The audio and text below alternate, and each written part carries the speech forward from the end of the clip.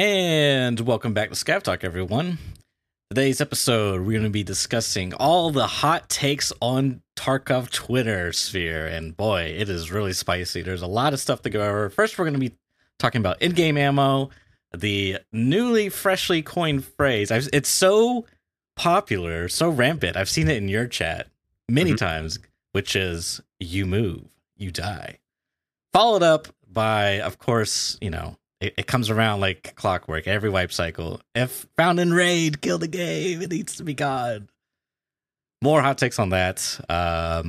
Some audio stuff. Like I've seen a lot of people talking about audio as far as should it be allowed? This kind of plays into the you move, you die, but should you be allowed to like hear people when they're slow walking? Or should it be completely silent? That's another contentious topic, which we'll get into, followed by how the M4 mods may affix the Tarkov modding, and then finally, elitism in Tarkov.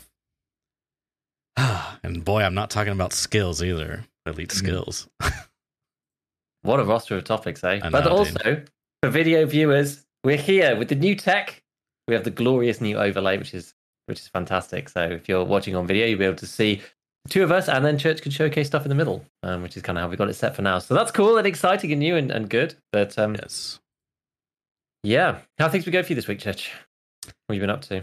Pretty good, man. A lot of like different ScavTalk related things, admin stuff, etc.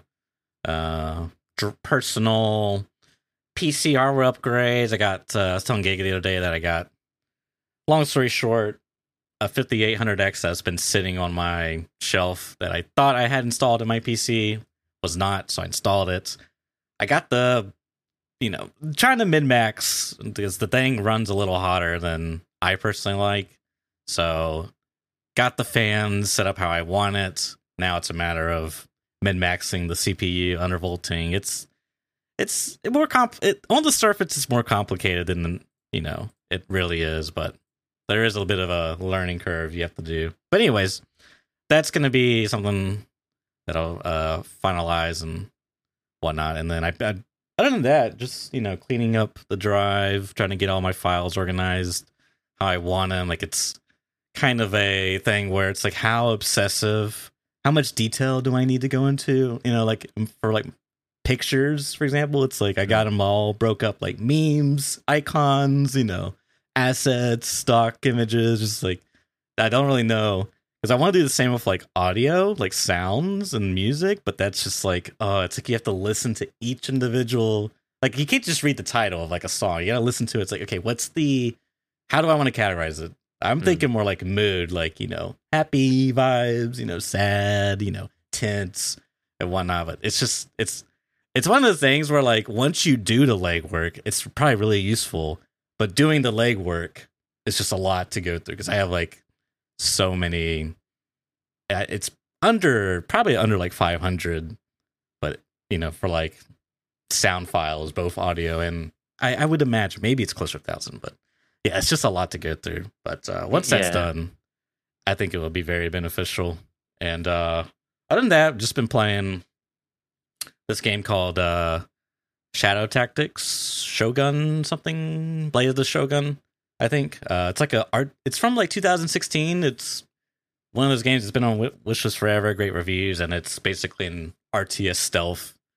Plays nice. Very similarly to like control wise, like Dota 2, basically. And it's a really good game from like a studio that I'm not really that familiar with, and they don't really have that many titles, but like this was one of their first titles, and it was really successful.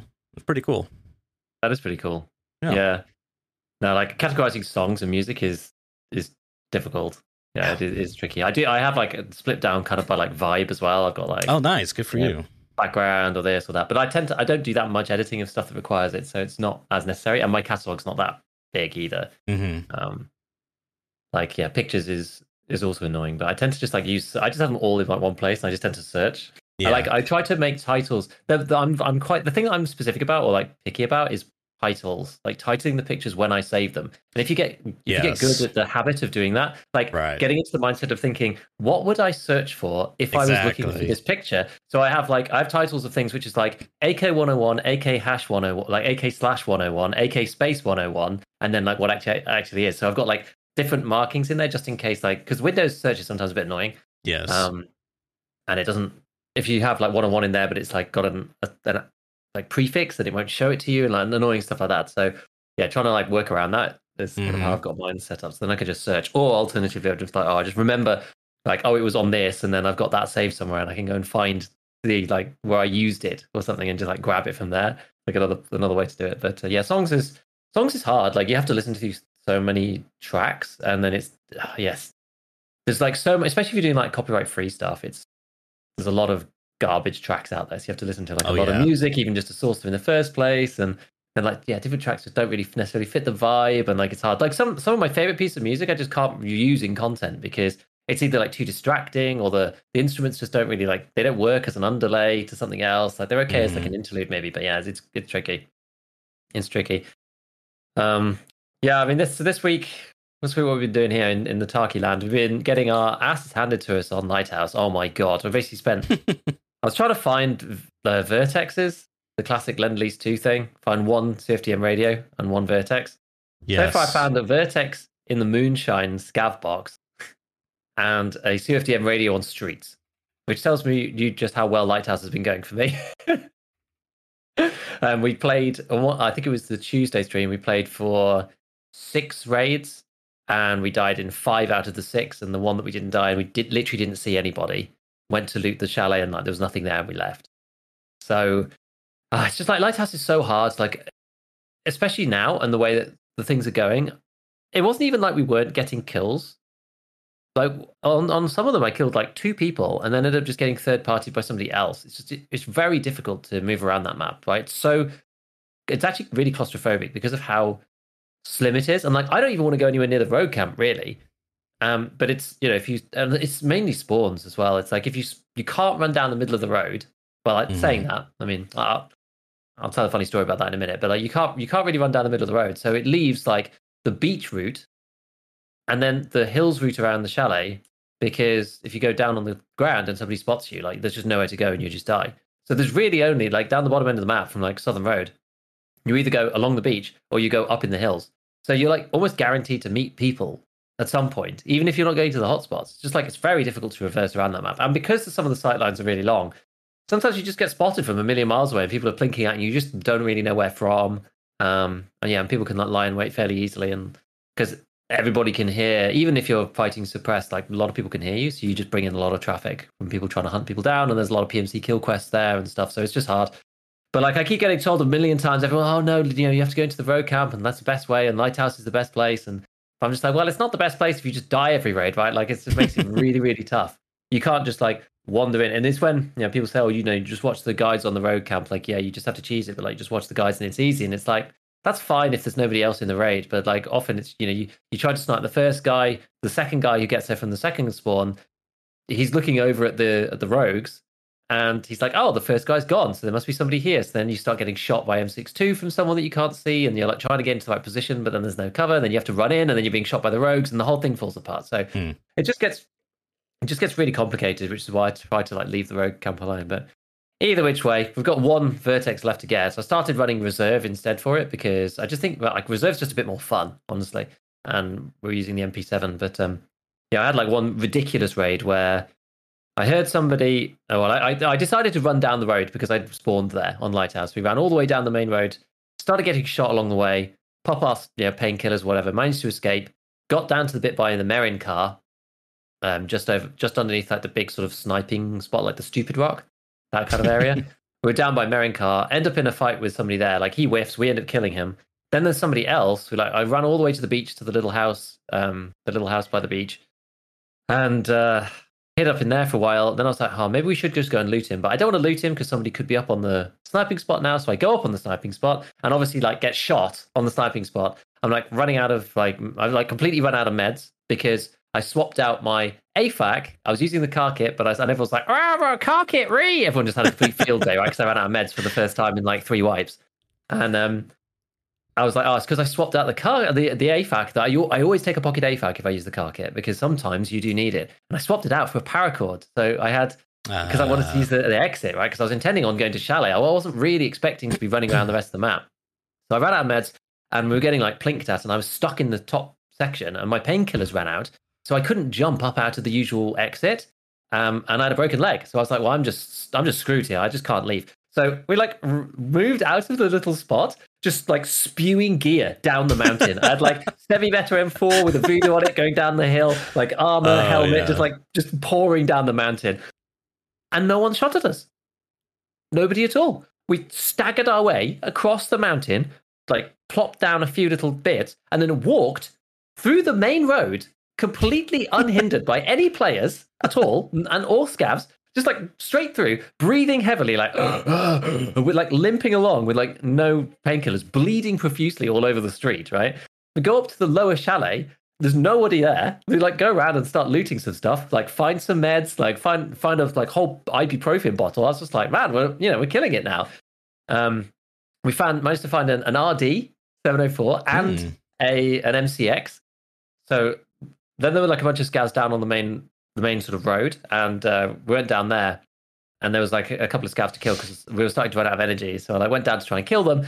But then, unfortunately, I took like 762 PS through the eye socket when I tried to kill them. But it was glorious. We spent so long like re-gearing up because a lot of people were like, oh, you should just leave. And I was like, why though? Like, I've got like an MCX and an RD. Like, yeah, fine. But like, all the rest of my gear is just out in the street. Like, I'm going to get that back in insurance probably. Like, I don't have anything on me. Like, we may as well just try to turn this into like a hero raid. Well, the idea was to go down, kill the scavs, get some food from them to like replenish our like supply, then go and loot the guy that we originally killed, that we were going to try and loot. You're this far in, right? Yeah, we may as well give it a go. So I get that. and unfortunately, like we're trying to fight with like a stock MCX and a stock RD with like there's a stock RD with like 10 bullets in it, and a stock MC I've like 762 FMJ and a stock MCX with I don't know, God knows what inside it, some horrible whisper or something. Yeah, but with like 15 bullets. And I had found one holographic between the two of them, like one of the really like scuffed ones. We were trying to use like a stock MCX to fight scavs at like middling distances. It's just like, oh man.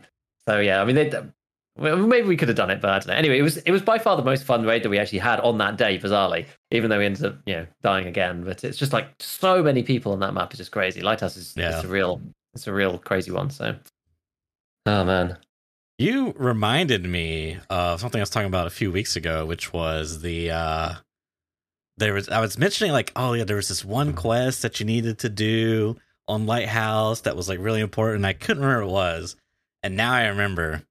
It is for the rubber butt pad for the Mo, the skier missing cargo, because you have to do a long road to get to that.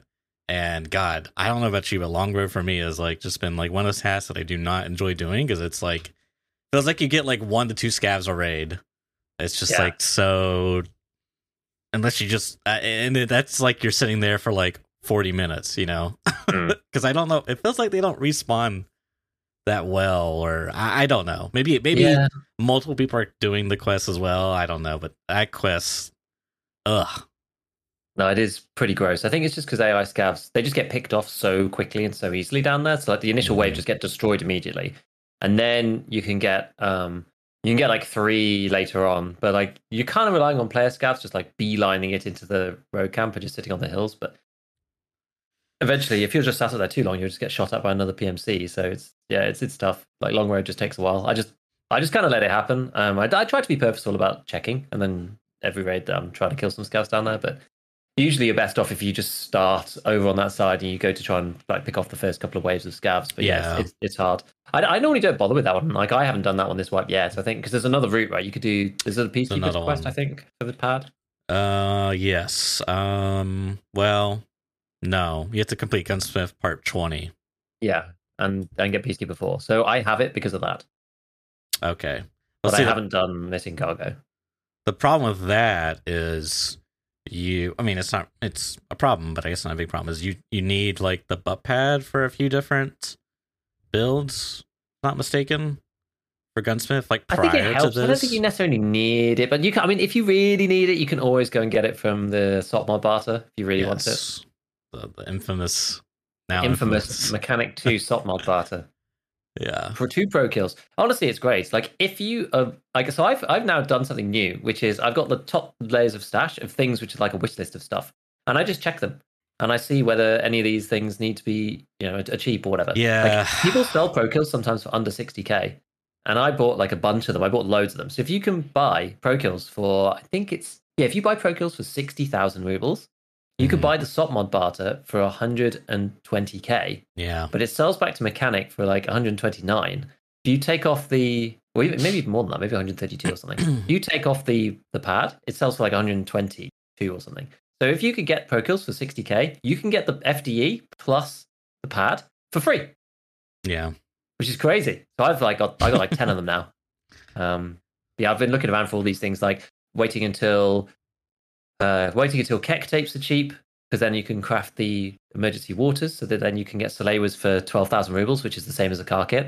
So that's actually pretty cool. That's like a new min max that I've been doing recently. Actually doing like the ones that just auto make money every cycle, like the vodkas for Ash 12, the MCB, and wires for the other Ash 12. Those both make money now. The dog tag case from Jaeger, that makes money using the VHS. So doing those, and then it's just like there's loads of stuff now I'm just kind of like looking out for all the time. And like for SJ6s as well. So you've got like the saline and then hydrogen peroxides. You get 2 salines. If you can, sometimes like normally they're 20k. So usually it's 2 of them, that's 40, and then one hydrogen peroxide, which is another 10. So it's usually about 50. But sometimes they get down to like 12,000, 13,000 rubles. So that's like, and then the H2O2s sometimes go to like 7k. So sometimes you can get them for 30,000 for an SJ6, which is crazy. So I've just been like doing that, but you only get 1 per reset, right? And the same thing with the G-Phone X's. If you get G-Phone X's for 30,000, you can get Voodoos for 60k because you need 2 of them. But you can only get 1 per reset. So you just have to be diligent about like every reset, just like every time you're on, just like check it again. Yeah, every time you get out of raid, check your traders and see which one's reset. And then because it's like with the SOP mod one, I was using the Elcan a bit recently, but with the Voodoo barter, I've just kind of stopped. Like, I don't know, it's not that much. Like 70k. Like when they're like 140k for a Razor and 130k for a Voodoo, you're like, ooh, like it's a lot. But when you can do the barter and get it for 70, like I don't feel at this point, like when I'm level 41 now, I don't feel that 70k is actually that much to get the top tier optic, especially with the guns I'm kind of pairing it with, I feel like that's sort of in line. Like I don't necessarily want to use the Elcan. The Elcan is fine, but the Voodoo is just so much better for full auto guns. Like you just never lose sight picture. It's one of those things, the Elcan's just not that great for full auto. It's all right. Better than some. No. Some are terrible, right? TAC 30 is like awful, for example. Yeah, TAC 30 is absolutely the worst. But yeah, like the Voodoo is just you just never lose sight picture. It's got an absolutely enormous reticle on it. 6 times. Well, it's not actually 6. It's like slightly more or something. But the 1x is like huge, and you can fight easily in CQB with the 1 times, like no problem. It's great. It's great. Yeah, it is pretty great. That's what I've been up to. Oh, and also creating presets. Like every time I go and make a preset, so I'm trying to do the investment work in making the presets properly. Once they're set up now, and I have them set up for things like customs, you can just like fly through it. Like once you've got your keys set up in the way that you want for the different cases, you can literally just fly through setting up something. So you just go like, I'm going to go to customs. I press the sit case 1, and I pull the sit case out. I'd like press the one for my magazines, pull that out. Press the one for consumables, pull that out. Then I just pick my kit, which will be gun, armor, helmet, headset, balaclava, rig, and then I just transfer all the stuff onto my character, and boom, I'm ready to go. Like it's so fast if you know what you want to set up. It's like really, really quick. But every time I do it, like every time I'm like going through the setup process, people are like, oh, this doesn't look worth it. Oh, this looks crazy. Oh, I'd be way quicker just doing it myself. And I'm like, yeah, I know, because this is the first time I'm having to do it, right? But like, I'm never going to have to do this again. I just do it once. Yeah, you do the legwork, and it's like what you were talking about with like your files or whatever. Like, exactly, you can, every single time you can like search for your stuff, but like if you've got it all laid out in like nice folders or whatever, then it's easier. And you also have to practice doing it. Like as some people have said on my stream, they're like, oh, I just have too much muscle memory in doing it the old way. And it's like, that's fair. If you don't want to invest in it, then that's okay. If you're, it's like mountain tops. Like the presets mountain is up here and the old mountain is up here. But when you're at the top, it feels bad to like have to walk all the way down the mountain to walk all the way back up the new one to reach a new peak, It's tricky. But that's what we're doing. We're climbing to new heights. That's where we're doing it. I've got loads now. I've got so many presets. Yeah, I can't wait to find out if they reset them or not. Oh no, honestly, that will be horrible. If they do that, that's actually going to be really, really nasty. Well, Giga, I got news for you. Oh, I know. They're probably going to do it. Like, I've got one. This is even like there's one that's amazing, right? There's one preset that I absolutely love, and it's you go to get the magazine case craft in the hideout, right? You need 4 bolts and 4 nuts. They turn over really quickly on the flea market. So half the time you're like click yes, click yes, click yes, click yes, click yes, and it's just like you don't really like the prices are always pretty much always decent. You just want to buy them, right? And you go click yes, oh no, click oh it's already been bought. Oh click no, it's already been bought. Oh yeah, oh no, now you've got to solve a captcha, and it's like the most frustrating thing ever. I have a preset which is just a burkut, and it's 4 bolts and 4 screws. Or 4 nuts, and that's it. And what you do is you press go. Oh my because I already have a burkut, it doesn't make me buy the burkut, right? And you press. What you do is you go refresh, purchase all yes, and it goes bam, and it buys all 4 bolts, all 4 nuts. Holy no captures, no reset, no weird stuff. It's so good, dude. Dude, that's so giga-brained. It's so good. That's so giga-brained. I've been trying to set up loads of ones like that are good. Like I've got a whole one which buys it buys 4 fleece hats. It buys 2 M6 whatever grenades and a smoke grenade.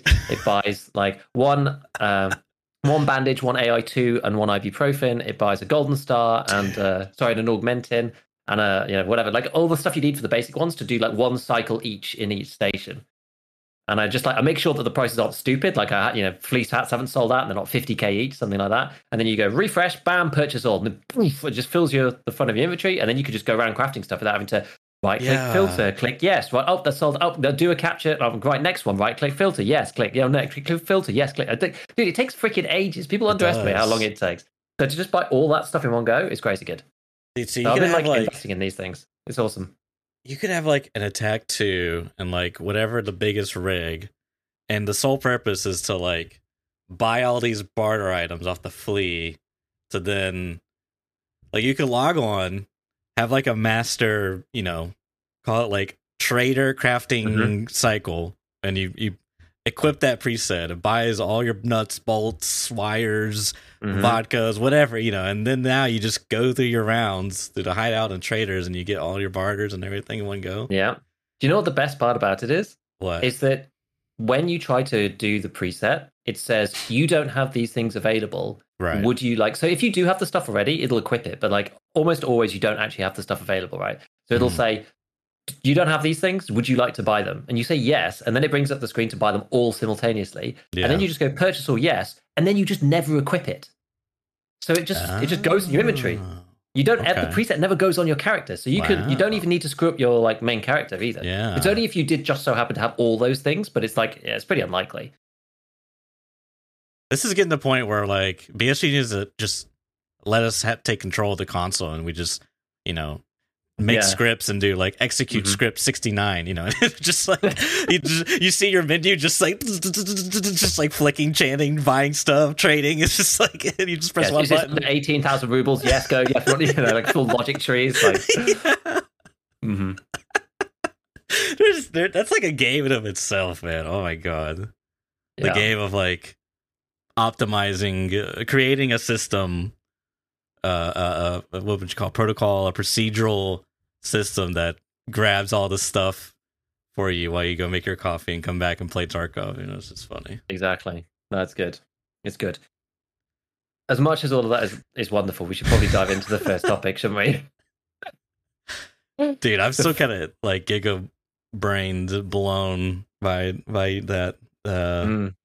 Barter I love trick. that kind That's of really stuff. cool. Yeah. I love all that kind of stuff. Like, you know what? Like, if there's anything that I'm good at in life, it's that kind of thing. That type of thing is the thing that I am good at doing. Out of all things, it's like looking at systems, not necessarily like designing systems, but like looking at systems, finding the like inefficiencies, or just like the sort of like the minimum viable path to get what you want. Like the easiest route. Like that's the thing. I've always been quite good at that kind of thing, and I love doing it. It's like the best thing for me. I just love it, and it's so satisfying when it comes off, and people are like, "Oh, no way!" And I'm just like, "Yeah, look what you can do! It's crazy." I love it. I just love it so much. Such a nerd. I love it too. All right, yes. On to the next topic here. We'll be starting with ammo. Yeah, in-game ammo. Yeah, yeah. I think so. Yeah, I think so. So this is kind of like this is sort of the thread that once you start pulling this, everything Sure. else just kind of comes out, right? And you could kind of talk about endgame ammo in any particular way, but I think it's most pertinent to stick to BP, because BP is like, it's the one that's probably the most contentious. It's the one that has been moved around the most. It's had the most changes to it. We've experienced it in so many different formats. Like, I feel like BP is more contentious than M61 in a lot of ways. Like M61, you just die, but you can't really full auto it. Like, it's hard to full auto that thing. It does become like problematic at the end game, but like you can't really go pre-fasten with M61. Like you can, like with the 762 MDR, but like it's just not as popular as people using like Mutant or RD with BP with a drum in it. It's just a different vibe, you know. And BP has historically been more accessible as well. Like it's always either been cheaper, it's been earlier, it's, you know, it's just in guns with lower recoil. Like 762 by 39 has lower recoil than 762 by 51, kind of by just default. It's just the way it is. And guns in that caliber has always been pretty good. So BP is kind of like our case study for endgame ammo. And the reason why this has come like round and round and round is because, you know, previously, like back in the day, you just needed to do Punisher 6 and then you could buy BP. Right. And then once people realized it was really the easiest way to just kill everybody, because as a reminder, BP will 50% of the time, it will two-shot someone wearing class 5 to the thorax. That is incredibly strong. Like it hits the perfect breakpoints that if it doesn't, it does enough damage on the first shot. Well, actually, no, that's not even true. Like, because it's got 47 pen, it's like a 60% chance or something to go through on the first hit, I think. Oh, sorry, no, it's like 55% to go through on the first hit. Yeah, something like that, yeah. And so it's like, it's pretty much like 50-50, right, whether they die or not. It might even be slightly more. I can't remember. I think it's about 50-50 though, from when I last looked. And if it doesn't, then it's the 3-shot is basically inevitable. So it's like incredibly strong. And because the Class 6 has always been, you know, unless you're talking about like the slick meta, which hasn't been around for a while, like since read restrictions or whatever, and hardly anyone uses Class 6 now. So BP is like an incredibly powerful round. So previously it was like Punisher 6, and then you could get BP. And then it got changed, so it was behind Grenadier instead, which is like much more annoying. But obviously a bunch of people just did it, and then that was that. Then last wipe it got changed. Or was it even the wipe before? I can't remember. It was changed so that it was like craft only. You couldn't buy it on the traders anymore. But it was at Workbench 3 and it took an eternity. Yeah, I think that's right. And now this wipe, the craft is gone. And you can only buy it on the trader. But you have to be level 45, basically. Right. So BP's like gone round and round in different circles because like, and so many people talk about it's like, when it was craft only, like the guys who play a lot and like, you know, do the chatting thing, they would complain because it takes so long to make the ammo in the Workbench. I mean, I do kind of get it, right? Like they proportionately, for the number of raids they get far less BP than that players that play less raids. Because if you only play like 3 raids a day, you can craft BP like non-stop and probably use it non-stop. If you play like 20 raids a day, you still only get the same amount of BP. Right, and that's the, you know, with the trader cycles thing, like you're only, other than people who are like working from home, which is like slightly different. But like if you're only on for the time that you're playing, usually people just are there for the trader cycles that they're there for, right? But now with this huge time gating, it becomes more of a time resource than anything else. And so like I get it for those guys. They you know, it's annoying having that gated in that way. But now that it's been changed to be level 45, I mean, I don't really know. I can't remember quite how many players get to level 45 in a wipe. Like we've looked at it previously. Like probably only 50% of people get to 42, I think. And 42 to 45 is quite a stretch. I mean, I'd have to go back and like look at a poll that I did, but like no, a lot of players don't ever make it to even max traders. Yeah. And 42 to 45 is hard because that's the grind until just before you get the daily quests that give you loads of XP. So that happens at 46. So 42 to 45 is a real slog, like an extreme slog. So I imagine that, you know, there's quite a big difference between players getting to 42 and 45 even, honestly, because 42 at least it's max traders, whatever, and then people don't really care anymore. So trying to stretch those extra 3 levels is hard. And so the issue now is those players who don't get to that level will never be able to use BP unless they find it in raid, which is really quite rare now because it's not on raiders anymore or rogues because it was so problematic in general. So that's been removed. So it's like, oh, what, you're relying on world spawns for BP? Like, okay, maybe, but you know, it's not the same. Whereas the Chad guys can get it every reset because they get to level 45 and the quest is easy. So it's tricky, really. And like the both sides of it seem to be at each other. And in my opinion, we should just have both. I don't see why one set of work is more invalid than the other, right? Like if you want to grind and you want to spend a ton of hours in the game, you want to get to level 45, and maybe they could even put it behind a harder quest. Like, I don't know, maybe make it higher level, whatever. Then you get access to it like relatively freely. There's still individual limits, fine, but you have access to it relatively freely. If you can't do that or don't want to do that, you can still get it, but then there's going to be limitations, right? You have to maybe stack it with PS because you don't have as much because you're doing it with the craft. Like it's more expensive, blah, blah, blah. But like it's still a choice that you can make if you want to do it. And that basically says like both types of work are okay if you want to spend the time in the hideout for going other stuff that you could be making money, but you're willing to go for the extra time versus grinding the game out. I just feel like that kind of mentality could work for more ammos, honestly. It's like M61 can't be crafted until you do Shooter Born in Heaven anymore. But maybe you could be able to buy it if you were like level 50 or something. Like I don't think that necessarily breaks the game. Like the number of people who get to 45 plus, it's not that high. And those people would probably just kill you anyway, even without BP. So I don't think people should worry. But I do think removing it, like people should be able to access it in the craft, I think, if you're, because you need to be level 30, I guess, to do Workbench 3. That's a minimum. So if that's like your end game, level 30 plus. Which is like enough. What? Mechanic 32 or 34? Well, it's Mechanic 3 at 30, yeah. 30, okay. Yeah.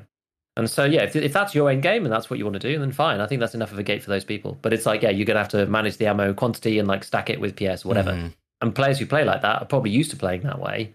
And are probably okay with it, I would imagine. If you're more like casual or whatever, then you're going to be more careful about your kits and things. So you kind of like, I feel like that caters to both sides. Like we've switched from craft only to trader only, and now it's like, now it's swung the other way. So now nobody who's getting to level 45 can ever get BP. It's like just kind of strange. Yeah.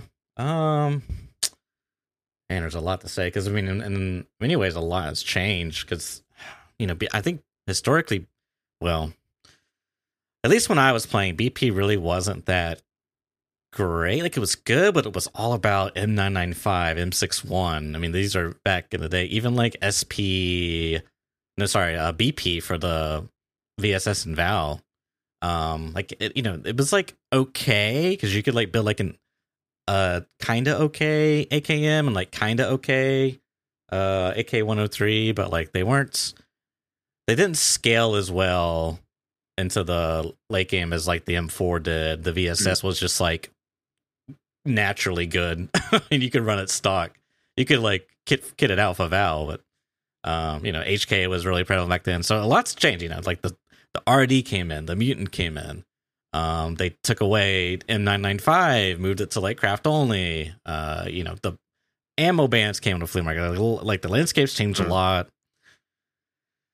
And so, subsequently the balancing's got to like kind of adapt around that. And, the effort BSG made to like completely eradicate a lot of the high end ammo from like traders, somebody just feels kind of weird to bring it back with this BP. But, maybe they have a, particular thing, a balance they're trying to achieve here. I can't really say. We have our own critiques of some of the balancing on some of the ammos and other places, like namely the 300 blackouts balancing feels a little wonky, but feels a little underpowered, if you will. Like it needs a bit of a availability buff. But I mean, as far as my thoughts go, I don't know, man. I like the idea, the sentiment that you propose. So I think it makes sense. I obviously, I think it goes without saying, the terminally online Tarkov gamers, as I was, many a times, we quite enjoy the, in a roundabout way, perhaps, we really like the availability of the traders, because every 4 hours you just buy all the ammos you can, and then you never have to worry about running a different gun or like not having good ammo to use. Typically if you run out, it's like, fine, I'll just use a different gun with also good ammo, like APSX, for example. So it's tricky, I would say, but I and it really depends on, like in the case you brought up with M61, let's say they brought that back on the trader, let's say it's Peacekeeper 4 or whatever. It's like, okay, well, how much is it going to cost and how much can you buy per reset? Because if you can buy like 900 per reset, then like, oh, okay, I don't know if that's so. It it really comes down. The devil's in the details of a lot of these things, I would say. I don't know. I mean, I'm still kind of on the thought process of let's put, which they've done to their credit, they have done a good job. This wipe in particular, I'm pretty sure that was this wipe where they like introduce various ammos into these ammo boxes, whereas previously that really wasn't utilized. Yeah.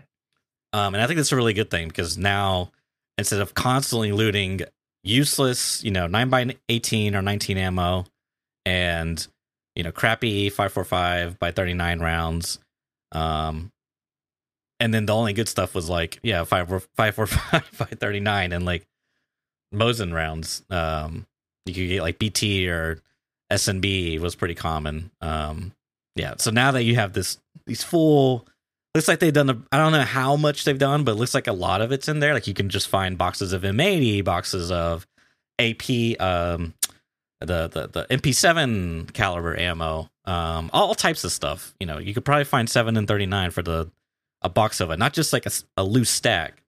So that's really helped increase the availability in the raid, and I would prefer more of a push towards that, to where it's kind of a,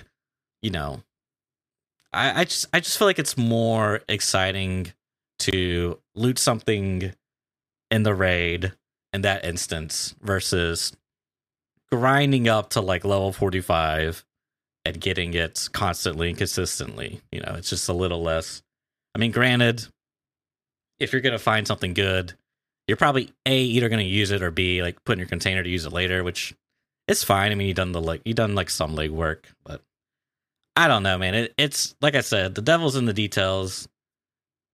But that's kind of my preference. Is I would just like, let's get rid of like the crappy, like I don't need PST GZH in the raid. Like I really don't. You know what I mean? You'd rather it just didn't spawn. I'd rather it just didn't spawn. Just don't even spawn it. Like replace, instead of that, increase the AP 6.3 loophole by whatever. You know what I mean? Like just make it scale a little bit better. Because like after the first week of wipe, like half of like the majority of all of that stuff is just like mostly irrelevant. I mean, not, you know what I mean? Like the value just drops so much. So like the fact that it's taken up that, that spawn throughout the entire wipe is just kind of like, why not just remove it in the first place? Because then it's going to be, at the start wipe, it's going to be even more exciting when you find that AP 6.3.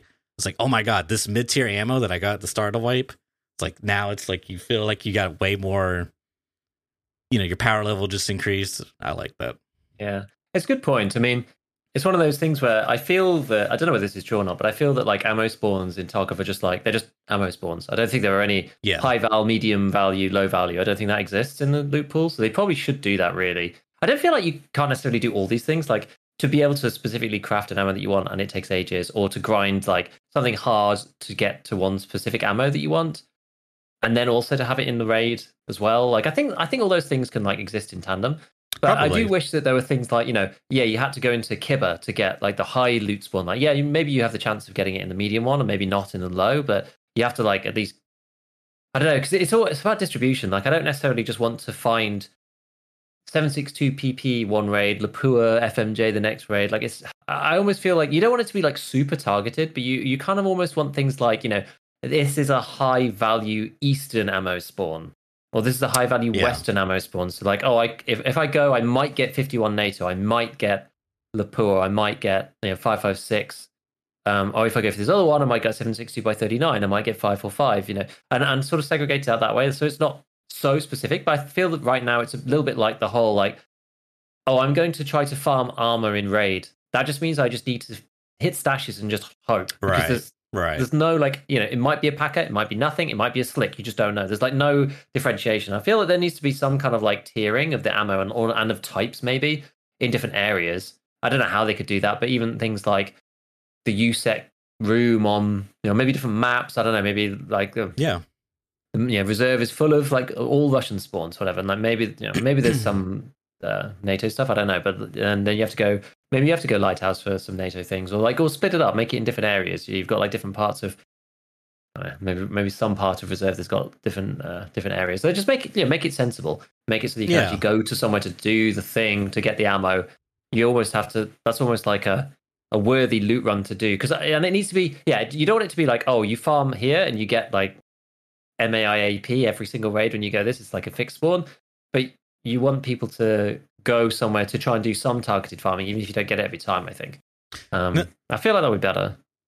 Yeah, no, I think you bring up a good point. And I could totally see a system like they kind of have something already in place. Like, you brought up reserve, and I feel like a lot of the spawns there are like Russian.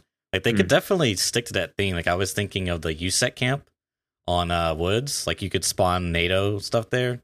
Yeah, but kind of in like a grander scale. Like you could think your ammo caches, the little like brown wooden boxes. They're just like they can spawn anything and everything, right? And that's kind of like your low tier spawn. Like you're just taking your chances, right? And then like it is now, I guess. Pretty well much, yeah. I mean, maybe you keep the what's that? Maybe you up the spawn rate of the good stuff a little bit. Yeah. I agree. You got to be careful with the whole cash farming meta because I do like the idea of like I'm loading into raid. I brought this kit and I'm targeting this type of loot because we already kind of have that. If you load in, I need CPU fans. I'm going to loot PC blocks. Yeah. And I think a similar thing could apply with like ammo and gear. I'm loading into interchange. I'm going to hit Kiba to get high. That's like the high tier ammo armor spawn. I'm loading into Woods. I have an M4. I'm going to go to USEC camp to loot this, I think they could do something like that. That makes sense. Yeah. Yeah, so I think that's like broadly where I'd like the game to go on that. I don't think there's really anything else to say about that particularly. The only other part about the whole ammo situation is the global limits thing, which has become kind of a hot topic. Like I've almost been making more of a noise about this, to be honest, because like I tried to buy the ammo case from Mechanic, and it was just like impossible. There's like I think there's 800 or something, or maybe 500. I can't remember. And I was there for the trader reset. We've talked about it a million times. That sitting and waiting for the trader, and then you go on the flea because it's faster than the actual trader itself, and you and then a good one for them, bam, and then you manage to buy one. And it's like a lot of people just not been able to buy one. If you're not there, like literally in the first second, it's just all gone, which is extremely annoying. But the same happens for ammo. Like FMJ is for the MP7, FMJSX is just like sold out permanently on Peacekeeper at all times because the MP7 is basically like as all the other SMGs have just been falling and falling and falling for various reasons. Like you have to craft it only, like you can't buy it on the flea, blah blah blah blah blah. For ammo, is what I'm talking about in particular. The MP7 and FMJ has just continued to be available at Peacekeeper 3, and it's by far the best of those ammos that you can buy anyway. And the MP7 is one of the best guns that you can put it in. And that one is still available on the traders. Don't have to craft it. I think you could even buy it on the flea market in theory, but it's sold out from Peacekeeper almost instantaneously. So, I mean, whether it should be there or not is kind of another question. But because I personally feel that the other ammos have just been over nerfed, right? Like to make them craft only, it's way too much, and it always was. Like you don't get enough from them. It costs too much. It's too expensive. Like you never see the P90 now. Like the P90 trades on the flea at like the trade sale value, as do the military cables to actually do the barter. Like the P90 is just never seen. I've seen the SR2M a little bit. That's probably the second best SMG, I would say, because the ammo, like you can get some ammo that's actually good. Like one's 35 penny, there's 38 or something. I think like it's not terrible. I think it's PE. I can't remember. No, maybe not PE. Maybe it's. Well, I can't remember what it's called. Whichever the ammos are. It's the second best one anyway. Because BT you have to craft. BT might even be 39 anyway. But the MP7 is just like standout and still is.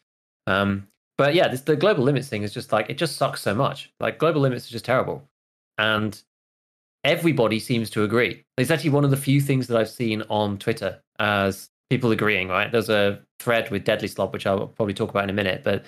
In that, like him and Tix had a conversation, and like both of them agreed that the global limits are stupid. And the thing about global limits, I know why they're there. I think we know why they're there, right? We understand why. BSG wants to have a scarcity driven economy. Yeah. And you can't buy everything that you want at all times. That's fine. But global limits is not it. It's not it. And not in the way that it's done. Because the emergent player behavior that we always talk about is obviously camping the trader. Because if you're there every time, you basically get your allocation every time. If you play like a normal human being, you just never get that ammo ever. And that's not like, is that really what they want to achieve? Like people setting timers and logging in and buying stuff for the trader, like it's just terrible.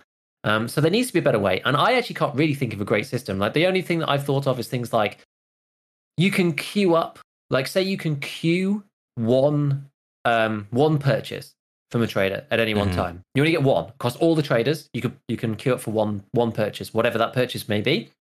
And next reset, you get it, irrespective of limits. Like basically, it allocates out those purchases to everybody, and then the limits begin. Right, that's probably the least impactful way that they could do it. So if you really do want to run the MP7 and get FMJ, you can queue for that, and at least you can get that one thing. I don't know whether that would break elsewhere. Like maybe it would break if you were trying to do, I don't know, maybe if you were doing the Bitcoin BART or something. But again, it's only one per reset. Like it's really not that big of a deal. There'd probably be a meta around there. But the flea market prices for the inputs would go up. So I don't know. I don't know. Yeah, I don't really have a great solution for it. That's the only thing that I could think if they want to keep the existing system and do something else to allow people to actually at least like do something. But some kind of queuing system would make sense to me. In some way, in some fashion. I can't really design a good system for it, but they need to. And if they can't, we just need to delete it for now. Like it really doesn't do enough it doesn't add enough like interest to the game to be worth having it there. Like the downside is so high. Like personal limits is honestly enough, I think, in almost all cases. Like it's just so frustrating to have these like trader limits on, and especially things like the ammo box. It's like, what are you really trying to achieve here by limiting people the ammo box craft? Like, yeah, so now barter. So now people have to, but not barter, the cash purchase. So now people have to like do the barter, which costs like 450k, or buy it from the fleet, which costs 450k. Whereas the actual purchase is like 150k. It's just a tax on people that aren't permanently online of 300,000 rubles. Like, what's that about? Like, it's so bad. No, that's a good way of looking at it. Sorry to cut you off. Yeah, then I like that analogy. It's just a tax to people who aren't always at their PC, done at the time. And I don't think that's not doing any favors for anybody. You know what I mean? No. So I still think, I mean, this is not an easy thing, but conceptually, I like the idea of global limits. I see what they're trying to do, right? But I think the problem arises is because it's static. Like, I just don't think it's possible for anyone to constantly tweak and adjust and guess the right amount to have the right balance at every time. So I'd suggest having it to where it's dynamic and it fluctuates based off some type of data, it's again, this is not an easy task, but imagine if it sells out, right? The global limits sell out, and then the system says, okay, it sold out, I need to increase my global limits, whatever, blah, blah. And then it does that, keeps doing that, et cetera, until it finds a sweet spot. And then the counter to that would be, it's like, which this is something that's a problem for barters. You'd have to like be very creative around this, but you could also do the counter, the opposite of that would be like, okay, it tries to distinguish, is it availability issue or is it a monetary issue? Does it need to be cheaper? Does it need to be more expensive? And then the other thing I thought is like, you sort of set ranges within this scribe system. Like, for example, let's say the trader mechanic, because he houses the barter, right? Let's say you allocate him like 50 million rubles, okay? And he uses those 50 million rubles to acquire all of his stock, right? And so he has to work within that limitation of acquiring his stock for the limits, but he's also going to say he's trying to min-max his own fake purchases, right? His own business. So he's going to like if there's a trend of people, there's a demand for his what you call it, like the ammo barter, then he's gonna like naturally increase. He's like, okay, I need to order more, you know. But how can you make this profitable for him? Like, still work within this 50 million range, something to this extent. You know, it's like a half cooked thought here, very much so. But I would like that a lot, because then it like, okay, it removes, like, I can still feel the value of engage with the game in like a meaningful way. You know what I mean? It's like, okay, yeah, like now it's way more interesting because the market's going this way, and now suddenly the stock for this is like more, and it's, you know, also more expensive, but the stock for these other items are now lower and they're also cheaper or whatever, you know. So it's like it adapts with the market trend in a certain way, and I think that's way more not only realistic, but it's like way more engaging and than just this static flat thing. Because yeah, it's just like they could increase the stock, and they keep increasing the stock. They just say to do it every update. They're just like, okay, we're gonna live update, increase the stock. Eventually, they're gonna reach a point where it's like it's not an issue anymore. And at that point, why even have the global stock limits, right? Yeah, it's like exactly. So there's got to be something. Either they just need to scrap the idea, or they need to go really like try to do something to make it engaging and meaningful. Whether that's, you know, machine learning, calculating, you know, data or whatever, or personal limits. So I think personal limits is like a fairly okay solution. It's not as interesting. You know, it's basically just putting brakes on every player, irregardless of market factors. But it's something that now it's like at least you can guarantee to get the item. And there's some items like Black Keycard, for example. You really only need one, but the barter sells out instantly. So like, if you're guaranteed to get one, it's like, why even have a limit? You know what I mean? There's just some things where it's just like, it doesn't really make sense. Yeah, exactly. I think there's like a couple of things to this as well. For a start, and I can't imagine that this would necessarily be all that difficult. Well, I say that, but you know, in theory, this stuff isn't necessarily that difficult. The barters and the stocks in general, the stocks of all the things actually, they should scale based upon the active player base. Yeah. The number of like people who are on at the moment, because that doesn't happen right now. So often you can buy stuff in like APAC or like EU hours. Yeah. You can't buy in NA because the number of players, like you just look at the Twitch viewership metrics, right? Like the number of people playing during NA hours is just like so much higher. It's like you know, early afternoon for everybody in the States, and it's like evening for everyone here. So it's like EU plus US both place at the same time in certain periods, and it's just like huge pinch points on the system, which is completely static. It doesn't take into account player base whatsoever. So for a start, it should do that. Secondly, they should decide what their actual goal is with the limits. Like, what do they actually want? Do they want it to sell out sometimes and people not be able to access it? Or, because to me, there's two ways of doing it. You can either have some kind of algorithm that sees whether the global limit's sold out. It decides when this global limit's sold out, and it adds more to the amount. And obviously with our dynamic scaling thing, that would kind of help. But it adds more to the amount until it only sells out, let's say, halfway through a trader reset. So it just keeps iterating until it gets the number that it sells out to like halfway through. So if you get there like 50% of the time, like, you know, most people don't keep track of when the traders reset. But if you got it to a sweet spot like that, it means that half the time you got there, it would be in stock. Half the time you got there, it wouldn't be in stock. And that would actually kind of alleviate the issue. So you'd have to basically just say, oh, okay, it sold out within 1 second. All right, we need to do like, 50 more. Okay, it sold out within 1 second. Okay, we need to do 50 more. And then it just keep iterating until eventually you get to the point, okay, so it took an hour for it to sell out. Okay, add another bit. Okay, it took an hour and a half. And no, it takes, and that's perfect because it's like halfway through the trader reset. Fine. And then if that went with the player base as well, then it should roughly be about right. Something like that.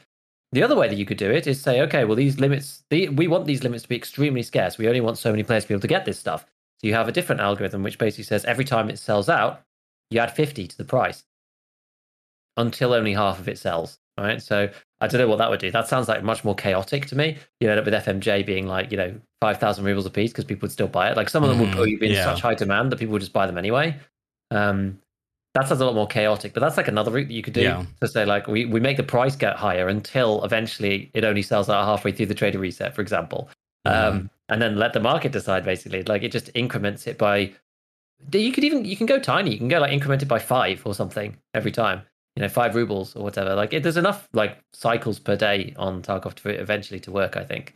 Depending on the item. So that's like another way of doing it, I suppose. But yeah, right now it's like purely static with no reflection on the player base at all. Like even stupid items like as you say, black key card, or it's not like people are like cycling through and buying black key card every single raid. I mean, maybe they're worried about RMT on that one. I don't know, but yeah, this is.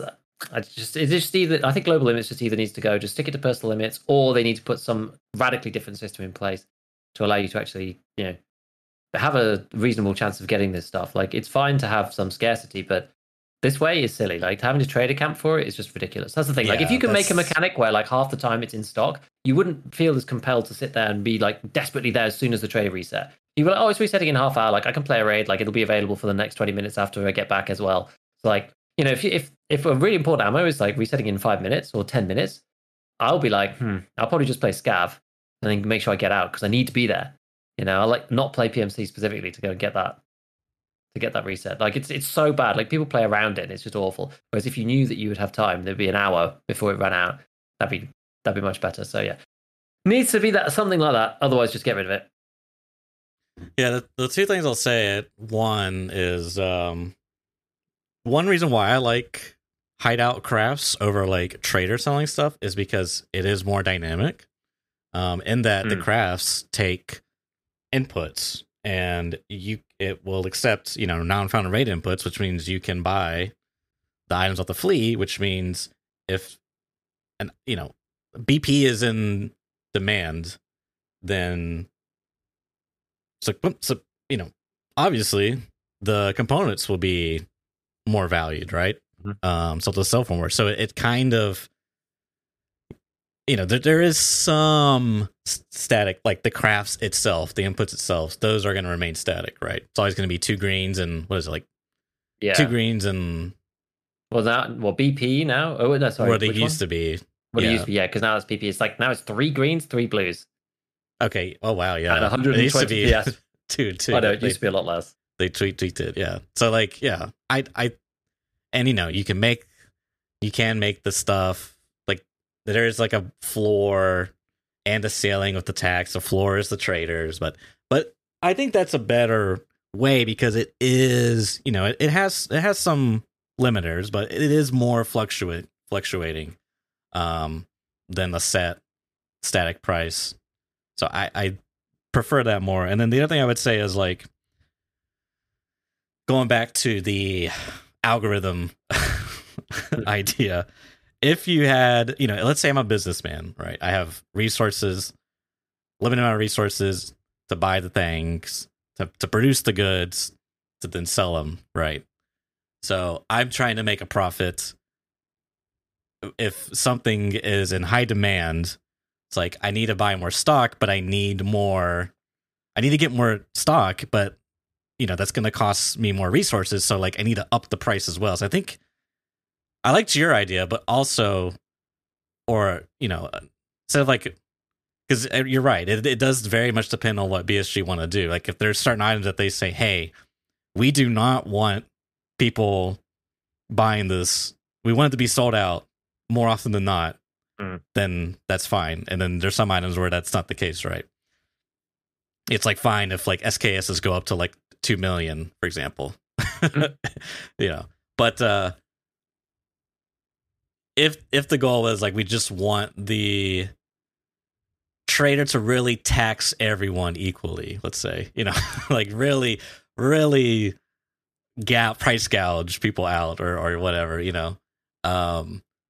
because that would honestly, the more I think about that would be kind of crazy. Like let's say BP, right, was like just the thing.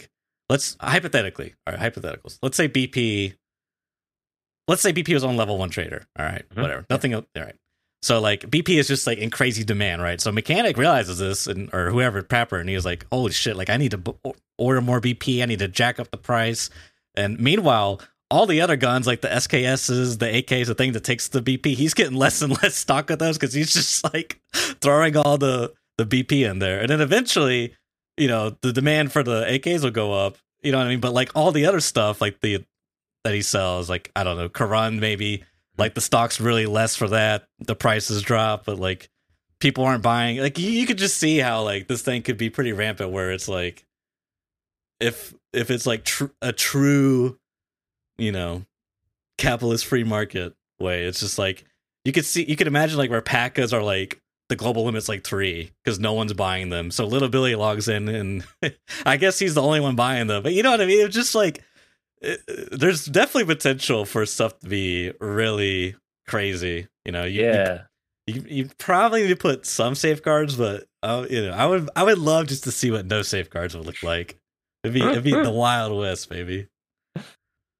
Yeah, it would be interesting. There's so many cool ways you could do it dynamically. Like I didn't even really think about like having the traders. They've got an amount of money and they like allocate it all to BP or whatever eventually because it's the most profitable thing for them. Like you give them some profit algorithm, whatever, and then they stop selling packers to the Tibbies because it's like, oh, you're not profitable to me, right? So F you, I'm selling BP at 20,000 rubles to, you know, Chadders McChadkey over here. Yeah.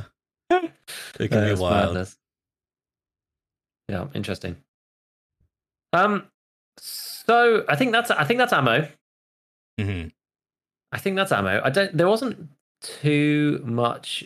I think, other than like in the public eye, I think other than Glorious and Tiggs both agree. That's not Glorious. God, I've just got different people all on the brains. Too many creators. We've got Deadly Slob and Tiggs both agreeing that global limits should go. I think that's pretty much a resounding, you know, because like Deadly Slob's pretty much usually like the old school kind of, you know, we've been through, and we'll see actually, we've been through this stuff before, blah, blah, blah. Like, you know, we can't just go back to the old ways because there were issues, which we're kind of going to come on to now.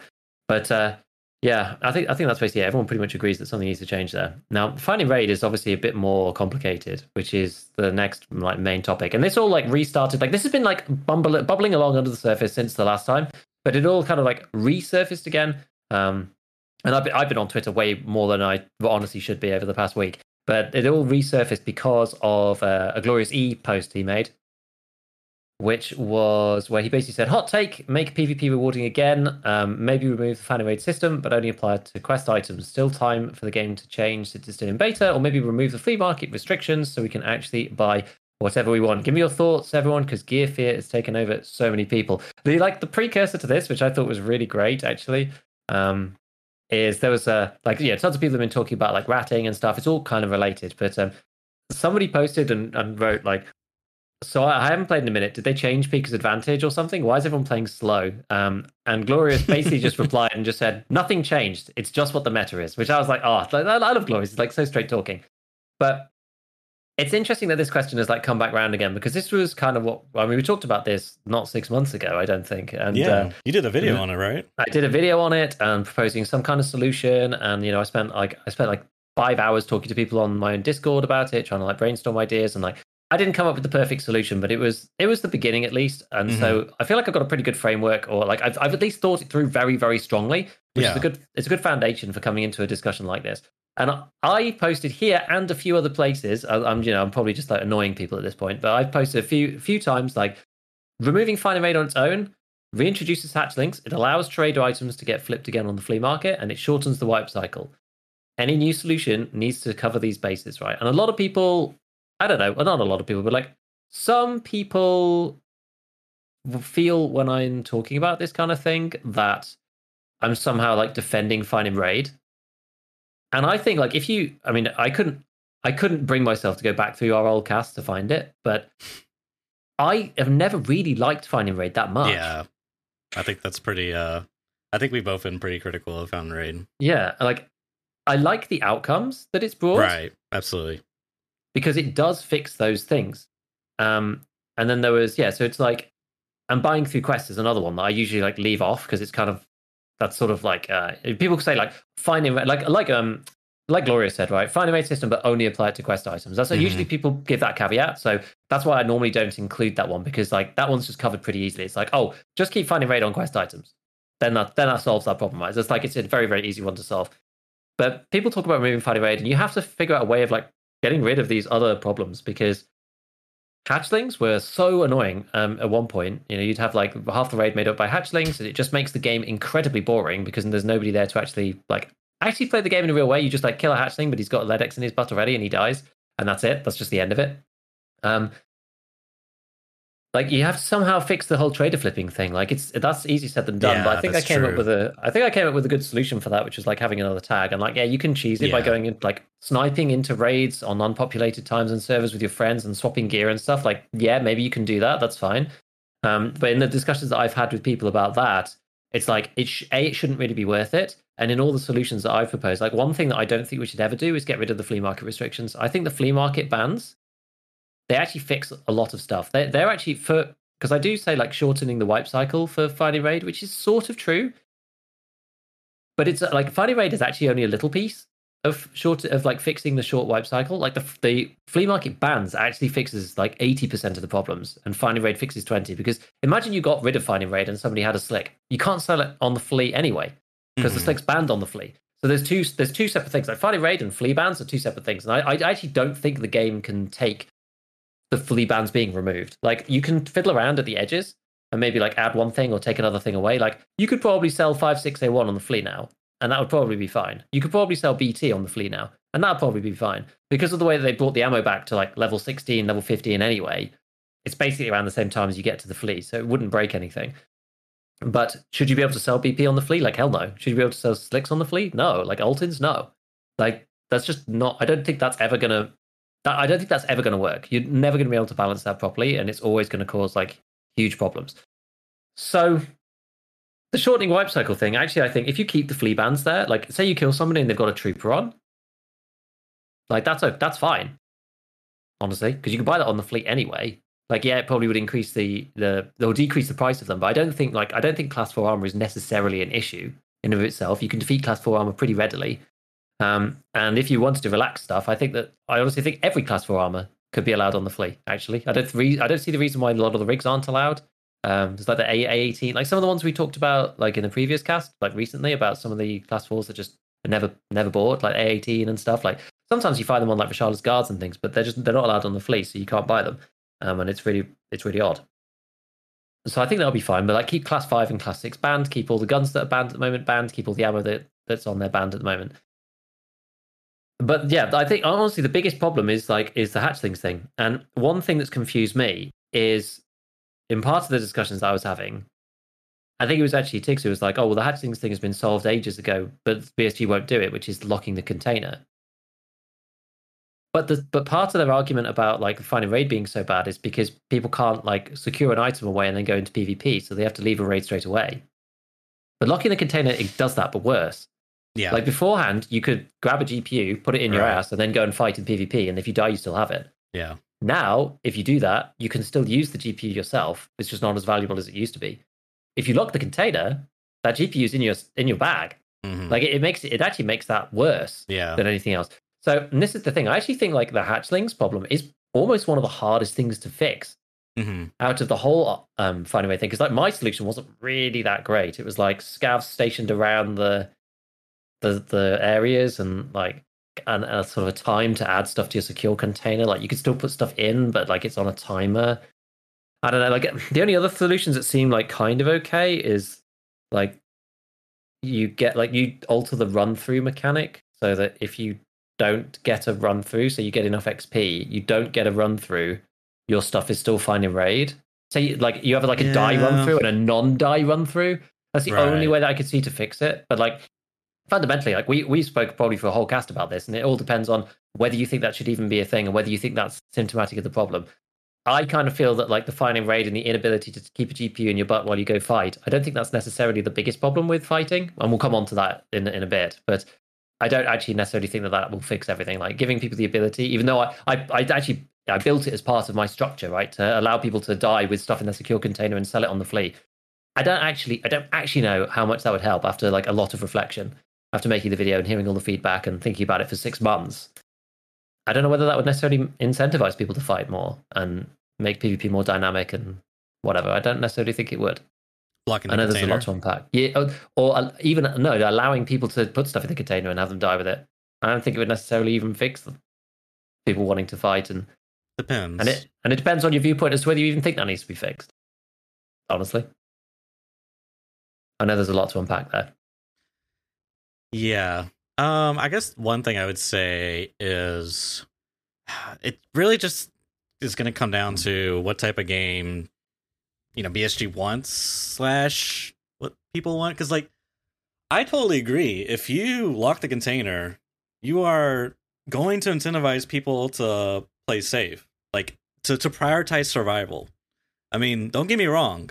Okay, when I was playing back in the day when Foundry wasn't a thing, and you could flip GPUs that you shoved in your butt, it was a great feeling going interchange, rushing into a store, grabbing a GPU. That's like, okay, let's go chase gunshots now.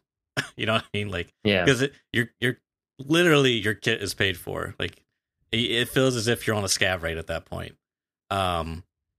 Which is fine for like action, but like to me, like for me, I like Tarkov for the intensity of it. Like the found and raid scenario where I found the LEDX, right? It's like I need to survive to like, make this count as like a win. yeah, And it's like when you get into those situations where your survival is being threatened, it is very intense. And to sort of put this into perspective, I feel that, I've definitely been in this case.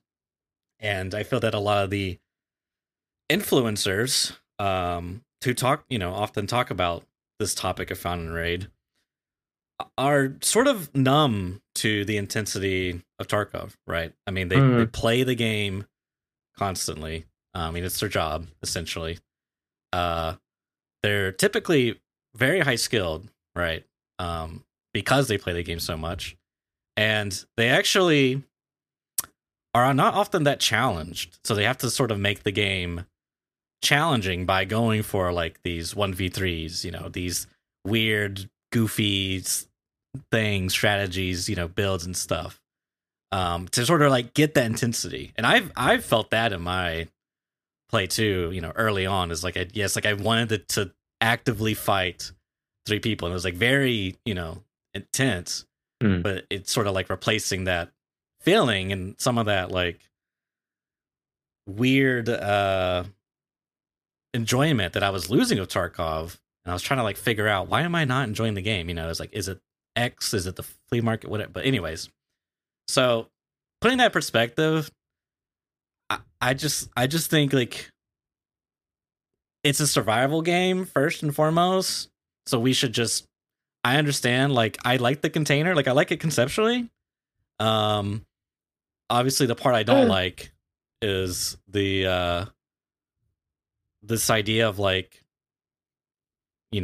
having transforming your survivability into like meaningless. It's just like it's very like game breaking. Yeah. Like just think of like Rust or DayZ. If you had a container there, just like change. Like DayZ, I can't really think of. I don't play DayZ a lot, but like Rust, oh my god, it would be so like it would just completely changes the game. Some of the like crazy game breaking stuff you could do. So I don't know. It's just like it's a tough thing, but that's what I like about Tarkov. I like the intensity, so I want. Don't get me wrong, I like the action and combat too, but first and foremost, I enjoy the intensity. So like if they want to do the combat intensity, I personally say Arena is going to be that, right? Yeah. So why, let's keep the game first and foremost about survival. And like that's essentially why Found and Raid was put in the first place, because people were literally completing the game by going in, pressing F on their quest item, and disconnecting and turning it in. It's just like that's not like that's come on, guys. Exactly. That's not the way that it was ever designed, right? And that again, it takes the intensity away too. Mm-hmm. It short circuits what is supposed to happen with these things, and it short circuits the intensity, and so it's yeah, you can complete the stuff that way, but like it's not enjoyable, and it robs the player who's playing in the correct way, like the easiest way, of the experience of playing the way that it was intended. That's the thing. Like if you could just get like infinite money glitch or whatever by pressing XYZ in the hideout, like people would do it, but it would ruin the game. Yes. And so the game shouldn't have infinite money glitch. Like it's an obvious like design argument like that. And you said it exactly, is that it, like, more importantly, it ruins the experience for them. Like they're depriving themselves of the experience.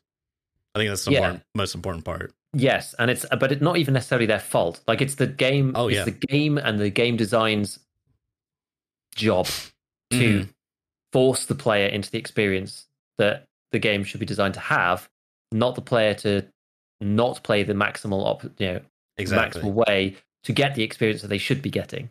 Yeah, if that makes sense. Yeah, it's like it's on the game, not on the player to provide that experience. It's on the player to try to to fight against the game to get that experience in that way. Just to overcome the hurdles that the game puts in place. And if the game is designed in one way, you've got the game's designed with 10 things you need to jump over, but there's a track around the outside that you could just walk around. Well, people are going to walk around the track. They don't need to jump over the stuff or do all the crazy things. They're just going to walk around because it's the easy way. But to block off the track is what the game should be doing to make people actually engage in the actual game. Right. Yeah, it's pretty crazy. But yeah, I don't know. Like, it's just so hard to like solve all these things, and there's so many people who've like replied to various things on mine, just like, oh, why didn't they just do this? And I'm just like, yeah, well, that fixes this, but it doesn't fix that. Why don't they just do that? Yeah, well, that fixes the first one, doesn't fix number two. Like, you need to come up with something that fixes it all. You can't just do it all. You can't just do it all. Somebody mentioned in chat Landmark's take, and I do actually have Landmark's post up because I thought it was interesting, at least. He said, increase trader buyback percentage on guns, ammo, attachments, armor, etc. to like 90% of the original purchase price. If they don't want to change the fleet, this makes looting from PvP way more valuable. Which is, interestingly, exactly what I suggested in my video, and I did it. Hey, there you go. Except I included the dog tags in there as well to be like 10 times the price, something like that. Like, yeah, maybe you can cheese it, whatever. And people are like, oh, but they could just cheese it from teammates. And like, BSG have already made the dog tags from teammates 1. Like, yeah, you could snipe into each other's raids to get your dog tags that are worth like 80k. Like, is anyone going to, like, if people are going to do that, like, whatever, you can just have your rubles. I don't care. Like, it doesn't affect the vast majority of people. And you have to, like, really try, you have to snipe into each other's raids so that you're not part of the same group. Like, I don't even know, make them find in raid or something, whatever. But yeah, it's like, it's such a small population, it just doesn't really matter. But anyway, so he said that. I agree with him. I've said it before. I think it's a good thing. BSG have already increased the amount that traders buy back stuff for, actually. So it's not like, if you get an MMAC, you don't just sell it back for like 30k. It is a lot more now. It's like 60 or 70 or whatever. It is a lot better than it used to be, but it's still not where I think it should be. Like, the traders shouldn't take such a wide margin on that kind of thing, especially given that you can't. Like, it was more problematic before when you could just sell stuff freely from the flea market. You could just like store your gear in the flea for like a 10%, price for whatever. Like, the flea market prices never changed that much, so you could just sell all the things that you had and then just buy them when you needed them because the prices didn't fluctuate that much. Like, it's not really the same as that anymore because you have to buy from the traders for most parts with these high tier armors. They are getting quite expensive. And the traders' value now is like very wide compared to. It's less bad than it was, but it's quite wide compared to the original price for a lot of these things. But I do want to flip over to the other side of this, which is I bring back Deadly Slob again because he's old school OG and has a different mentality on this. Where he said, possible hot take. Tarkov's loot economy is the strongest it's ever been. Finding raid has been a net positive for the game. RMT, hatchet runs, questing progression was just wild. Content burnout was significant, and players complained constantly about ammo and armor. He said, the grass isn't greener on the other side. We played the game with open flea for a long time. The changes that happened to the market are consequences of problems that needed to be resolved. That being said, crafting times are dumb and should be changed, right? So he agrees that something, crafting takes too long for a lot of ammos. But he's right. And the thing, the most important part about the way that Deadly's worded it is finding raid has been a net positive for the game. Yeah, I agree. I agree. Do I like finding raid? Not really. Was it necessary? Yes. Did it solve the problems that it was designed to solve? It did. Do I like it? No. Well, so I think he's right. It's a net positive, but and that's the thing. We don't want to go back to those problems. Yeah. And any new solution needs to fix those problems before it can be used. It fixed some problems. Well, yeah, I would say it fixed those problems and also introduced other problems, I think is another way of saying it. To sort of describe what that idea of like, it's a good thing, but we don't like it, right? Mm-hmm. Yeah, exactly. And it's pretty interesting. I think I think we both agree with his particular take. But I mean, there's also another side, and the problem with a lot of these arguments is because it's complicated. There's here's the whole about the conversation, and different conversations pick on this pocket, and then once people are like, oh, but then what about this bit? Oh, and then what about this bit? And what about this bit? And it's like, especially something like Twitter is just like not really the right forum for it, because the topic is too large and there's too many interconnected pieces that you never get like the full picture about what people are talking about. You need to like hone in on each thing and take it on its own before you can put everything back together. And there's another piece that a lot of people reference to, which is important for the conversation at least, which is about RMT. Because finding raid is also partly about RMT. It stops a hacker from going into raid, picking up a LEDX, leaving the raid with finding raid, going into a factory raid with some guy, going down to gate 3 or wherever, giving them the LEDX, both of them leaving, and the guy who's bought it off him selling it on the flea market. That is also partly what finding raid is for. This is its whole own other thing. This is complicated because, as we predicted, as you make flea market restrictions harder, as you make item limits harder on players, you can't transfer keys anymore. Finding raid means you can't bring in loot and you have to just sell it to the traders. You see an increase in carry service, and carry services interact more strongly with the player base. Cheaters being in raids, hoovering up items with loot vacuum or whatever, or like even just speed hacks and running into resort. The impact that it has on the average gamer is that the map is like sparse of high value items. Sure. For the most part, that's like the biggest impact. That's very difficult to detect for the average player. Like, it just seems like you're just never finding good stuff. Sometimes you still will because there's not a cheater in every raid, and but it's like it's almost impossible to detect, right? Because everyone's on their own little anecdotal experience. Yeah. The problem with carry service is that those people are like incentivized to be more aggressive towards players. They're kind of just like, well, they might get banned more, fine. Like, yeah, they're going to go around the map and like hoover everything up. But what they do is they take a big bag, take their Timmy with them, hoover up all the loot, and then drop the bag for whoever is not cheating, right? So the player who's taking the carry service isn't cheating. So it's really hard to detect. They're not transferring items from one player's stash to another.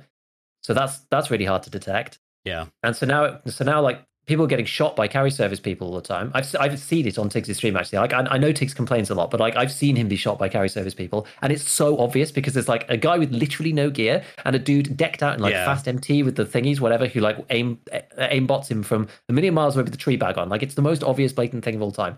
It does happen, and the problem with that is that it interacts much more strongly with the player base. But the argument is, right, and I know I'm talking a lot, but there's a lot to this whole like conversation in general. The argument is, take finding raid away and take the restrictions away on the regular players, because that means that cheaters will then be able to go around hoovering loot up again, and then they won't have to bother us anymore. Which is kind of the argument. And as time is going on, I kind of feel like I'm getting there. Like, BSG can't stop the hackers. They can't. Right. So, allow people to transfer keys to each other anymore. Stop removing, stop people being able to like not carry more than 2 beta bags on them at any one time. Like, all of these things are really annoying for all the actual players. Do they stop RMT? Clearly not. We had high hopes when all this stuff came in the first place. It doesn't really change anything. All that happens is now people do carry service instead. Like, there's ways of doing it always. So I'm starting to get into the point of just like, you just, and this is down on BSG. It's on BSG for detection. This is it. It's like BSG on their anti-cheat. And if they can't do it, then so be it, right? Let them loot vacuum the map up and sell RMT items to players. Like, as long as they leave regular people alone, then whatever. Like, I think the RMT battle has to be solved through the cheating battle. And I think it's time to accept that putting more restrictions on actual players hasn't worked and is just like detrimental to the player base. Honestly, I'm actually getting to that point now. I really am. Yeah, I don't know whether that's a hot take or not. I mean, based ? I don't know. Me and a friend of mine had a discussion around like pretty much similar to this. Is like, essentially the founder rate is like really annoying, right? For like, for the players engaging with it, right? It's like, oh, I Mhm. can't sell this because it's not found raid, whatever. And it's like, is there anything like wrong per se with someone taking? I mean, yeah, it's just, I don't know. It's so tricky because it's like you do this, and then it's like we're basically saying it's okay that people pay cheaters to get gear in an RMT. You know what I mean? Like that's fine because like we're allowing the thieves and whatnot to like thieves is probably not good, but we're allowing the criminals, so to speak, to do business as long as they don't do it in front of us, you know, as long as it's like behind, like it doesn't affect us directly, you know, but like Yeah. obviously indirectly it's affecting you because you know they're taking loot. It's just like you're not aware of it, right? And then they're transferring loot to other people, and like you know now they have. I don't know. It's just I mean I get it, but I think what this is ultimately is a battle of, I don't know what you call it, like price gouging or like market gouging or like tariffs or something, but like BSG needs to tax the cheating service in like this market to where it's like not profitable. And the problem with that is for a, you know, depending on your circumstances and context, it's going to be very profitable for you. Like if you're living in a country where the, you know, cost of living is very low, and the currency you receive in US dollars converts to, you know, 3-4 times into your currency, you know, you're probably doing very well for yourself. Yeah. And added the benefit that you're playing a video game, you know, it's like it's probably not a bad gig in some of these situations. So that's going to be really hard for them to directly, like, effectively tax these people to where it's like not profitable for them. Like it doesn't make any sense. And I think one of the like big issues with it is that it's quite a it's a difficult topic for BSG because BSG's angle on this is like, you know, we're fighting the cheating battle as we always do, and we have all of these RMT restrictions in place to like do, and we're doing all we can. Yeah. Whereas this take is much more like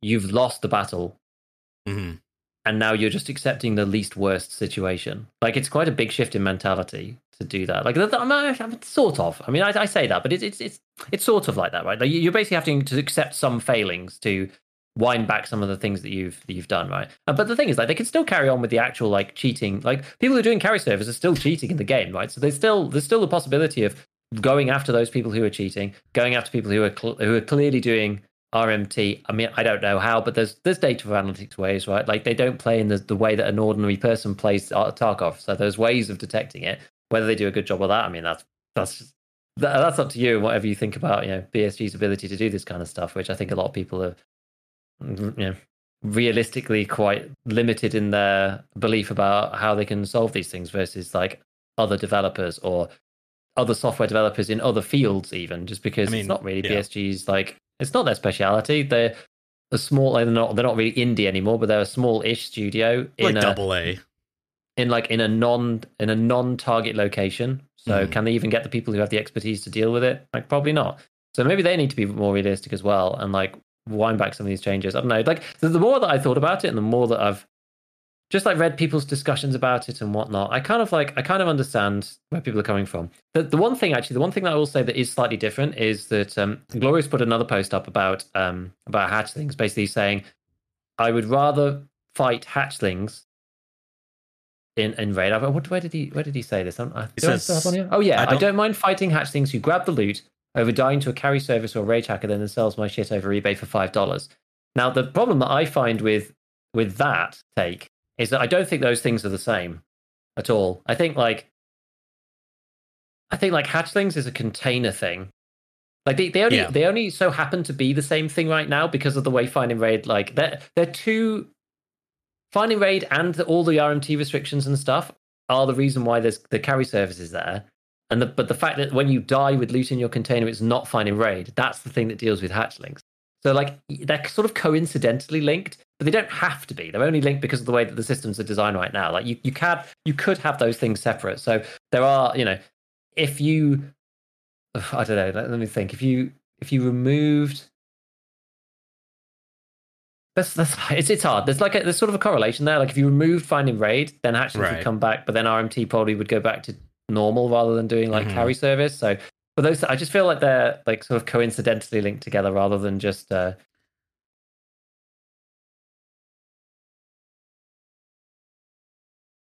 like you don't need to accept, if you take away finding raid, you don't need to accept hatchlings. Let's put it that way. Yeah. Yeah. No, that yeah. But I guess what he's saying is that in the case that you do remove found in raid, he would much rather deal with hatchlings versus cheaters. Yeah, I mean, I guess it's sort of valid. You say you remove finding raid, you keep the flea market restrictions. That stops the early game getting completely blown up. You keep quest items as found in raid. Well, basically everything's found in raid except for trader bought items, which has its own flag, and then you do nothing about hatchlings. That's what he's saying. So then the carry service goes away, but people are hatchet running again. So, question: do people still hatchet run interchange and loot GPUs in your, or high value items? Do they put Linuxes in their butt in this new model? I guess because we haven't done it. We haven't fixed the hatching problem. We've just left it. Or we alternatively lock the container. We do all this stuff and we lock the container and we say to hell with it, because that's like topic number 3 is the ratting meta, which I guess we'll come on to in a second. But like you could lock the container and that fixes hatchlings. It just means that people are more scared with their loot. Yeah, which then impacts the ratting meta thing. The PvP, which is what all these guys want. So it's like these things are tied hand in hand. But like maybe you just do it. Maybe you say, do we think that people having GPUs in their butt actually matters that much? Do you want to fight the guy who's scared who has a GPU in his butt? Like, I don't know. Maybe not. Maybe it doesn't matter so much. Maybe other changes matter more. Yeah. Maybe other changes matter more. If I may just comment on a few things. Back to the cheating discussion around this whole idea of removing found raid to have the cheaters. You made a statement something about like BSG can't solve the problem, and I would say that it's not a solvable problem, right? It's not I think who was the guy? You remember when like Goat and One Peg and Veritas, they all had a chat with the guy the Riot dev that worked on the anti-cheat for Riot for Valorant. Do you remember that? Did you watch that? I did watch. I think I watched half of it. Yeah. But they were talking about like building it from scratch, right? Well, I mean, it was part of the game, and they got as many resources as they wanted. So yeah, I mean, that's definitely was part discussion, but it was overall about like cheating and anti-cheats. And one of the things he said, or maybe someone asked him, but he basically said that like what's an acceptable percentage of cheating, and his response was like, well, there is no acceptable ideally, but realistically there is an acceptable number, right? And you try to like play for that, because you're just not going to. This is a very like cat and mouse game that we're talking about here. And he had some solutions where, anyways, I won't get into it. It's a interesting video, kind of like shed light into that subject. But that's what I would say is like we're never going to like solve BSG or whatever. They're never going to solve this issue. The question is like, what are we gonna like? What's tolerable for us? And I would say, me personally, let's target the people like cheating, obviously, right? But there's this sort of like sub issue of Tarkov where we have this found and raid, this RMT, black market economy, and I would say let's target the buyers and not the sellers as much, because if you target the buyers, they're just gonna keep like whatever. It's like the cost of doing business. You know, they get banned, whatever. They go buy another stolen account or steal account or whatever. Like they're, it's the cost of doing business because you know I'm assuming that it's people are doing this because it's profitable for them.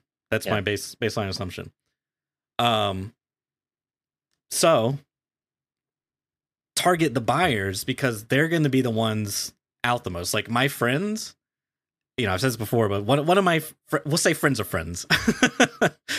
He bought RMT back in the day when there was no. I'm pretty sure founder rate wasn't a thing, and essentially the story is, you know, he came in late to the wipe. He had like a really long work month or something, and he was like really bummed out, like he's gonna have to like catch up with us, and so he bought RMT. He bought like Red Rebel, Slit Stick, a gun and stuff, and he did it all through the market, if I recall. I know some of it was done through the market, but like he traded a bandage for like an M4 or something, like a Red Rebel, right? And he got banned, which presumably because BSG was tracking, you know, they're logging something, right? You know, I'm operating on a lot of assumptions here, but I'm assuming they're logging stuff. So he got banned based off maybe it was the flea market transaction ID or whatever. You know, something was flagged. Maybe the seller was already on the list somewhere. I don't know, but he got banned. So what happened? He was out for like 3 or 6 months as a temp ban, and so, but he still wanted to play, so he had to buy a new account. So he literally he has 2 accounts. And he got the old one back, but he's like, not only did he buy his original account, now he bought RMT, which maybe was like $20-$30, I don't know. And then now he bought another account. So he's like, you know, $199 in or whatever the total is. It's just like, for him, it's like, and has, to my knowledge, he hasn't done I don't know if he has, but I guess the point is like, he learned his lesson. You know what I mean? Like, so I just that's sort of my thought on the RMT is like, think we should target the buyers, and perhaps maybe the whole carry thing is a bit targeted more towards the sellers. I don't know. I mean, I just don't know. That's my initial thought. And then I don't even know how. What was the other thing I was going to say? I don't remember. Slipped my mind. When that happens. Well, should we move on to the current meta before we run out of time? Because yeah, I'm not even sure when we started. I don't know how long it is because we spent quite a while setting up because of the new tech. But anyway, this kind of like feeds into what it's like quite a natural progression. I'm actually in the middle of doing like a video about this. I actually do want to do some like a discussion video about it because there's a lot to it and a lot of interesting things, and I wanted to wait until we did this talk just to flesh everything out, make sure that everything's kind of like in line. There's nothing I've forgotten. So like the ratting thing, that's what a lot of people are talking about like right now. You move, you die. Yeah. It's the phrase of the week, the phrase of the month. I think it's a Tiggs phrase actually, but it's interesting because like, as Gloria said, right, nothing has changed. It's just what the meta is. Like right-hand peaks haven't changed. Like I speculated on Twitter that like maybe the networking had made a difference because, you know, you can't peak as advantage somebody quite as much, but a lot of people are like, no, it just feels back the same way as it used to be. And I can't remember whether they like rolled because they rolled some networking stuff back or whatever. So I don't know. I was speculating. I wasn't really like super strong about, you know, whether it is or not. I just wanted to see what people's thoughts were, and a lot of people said no. So I mean, we'll just take that for what it is for the time being.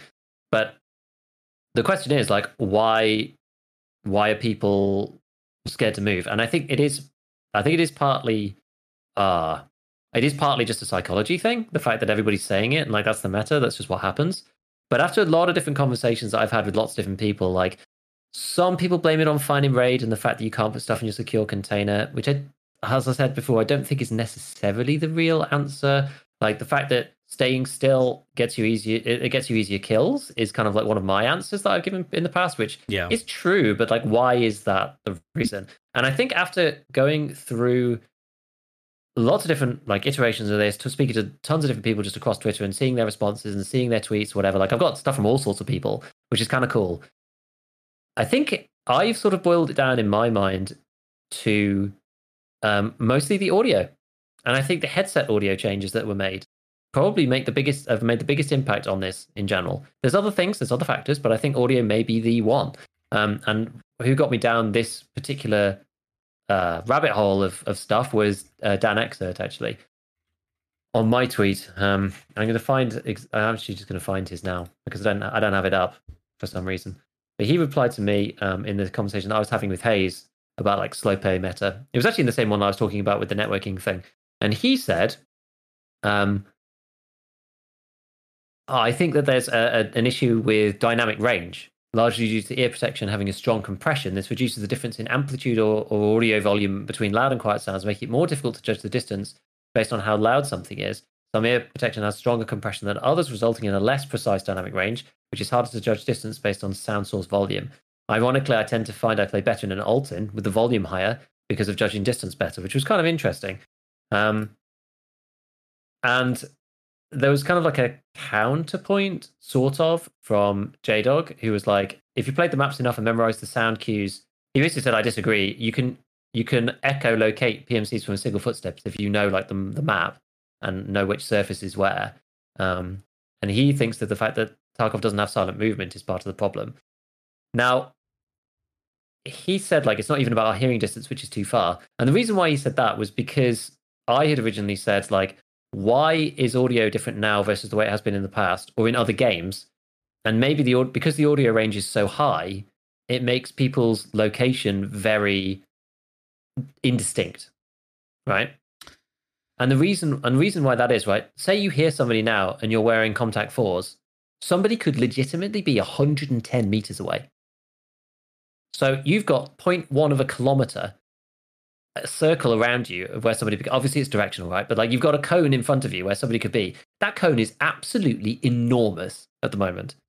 And part of the problem is that that's the point at which people stop moving when they hear somebody else. Yes. So if you dramatically decrease the hearing range of people, or if you just, dramatically was the wrong word. I don't even need to say that. But if you decrease the hearing range of players will then actually have more accurate information on where people are. You can vary the range of the sound more strongly. Like the gradient is bigger. Think about this, right? Somebody's right next to you. They make this much sound. Try to do it on camera with a delay. This much sound. And then like at 110 meters, they make no sound. Well, if somebody's like, if you shorten the audio range, right? Look at the steepness of this line. It's like really shallow. If you then shorten the audio range down to here, well, now it's really obvious. If someone's close to you, they're super loud. If they're a little bit further away, like it drops off super quick, you know? And so the fact that the audio range is so long, I think actually propagates part of this issue because that's as you should, right? As soon as you hear another player, most people stop moving and just don't make any sound, because if one player stops moving and the other doesn't, you're just giving away directional audio the whole time, and you're just allowing yourself to just be killed as soon as the person sees you. They just track you with the audio until they see you, and then you die because you don't know where they are because they're not making any sound at all. So shortening down that, I think, would actually help. And also it means that at the moment, it's basically impossible to flank. Because the audio range is so loud, you can't actually flank properly and get to a new position without them just freaking hearing you the whole time. So there's no way to get an angle on somebody without them just, tracking or echolocating you, as J-Dog put, like echolocating you as you move around. And I think like the audio distance is honestly one of the big problems. Like the compression thing is an issue for hearing people at distance. It is hard. But the audio range is just wild now. I don't think it was this crazy before, but like since they changed the headsets, it's so mad now that you can hear somebody from so far away. It's mad. I think that is honestly one of the biggest issues.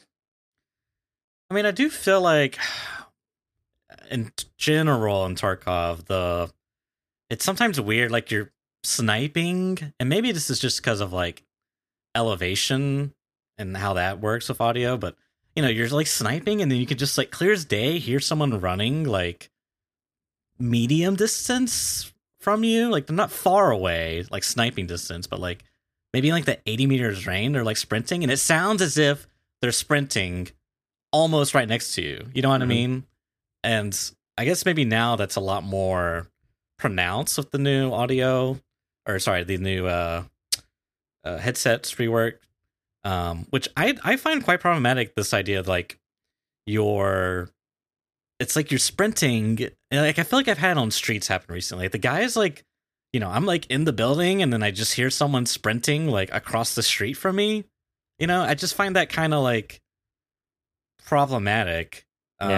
Because he's like, this is the other issue, which there's so much to talk about, but like one of the things I find problematic as well is like the way the maps are in Tarkov and they're designed, and I feel like it's very intentional, is like you can be shot from like a million angles half the time. And so it is extremely difficult to move from one point to another. And, you know, there's variation in like people spawn and like where people want to go and stuff. Like it's very nerve wracking when you're first learning the game. It is very nerve wracking. Like you feel like you're going to die at every turn. And eventually you sort of build this idea of like just sprinting from like, you know, open fields, like to get, or like wherever you're trying to go, like, cause you can't possibly clear every angle and without like like the great example I can think of is like D2. You open up the door into D2, the like D2 looting area, like not the, I don't know, the big metal grate floors of like the little room in the back with the filing cabinets. You open up the door to that and it's like you're immediately exposed to like someone directly in front of you, and then if you try to go out, you could be shot from your left, if the door's open, you could be shot from your right, anywhere up and down in between. It's just like, it's a nightmare to try to clear.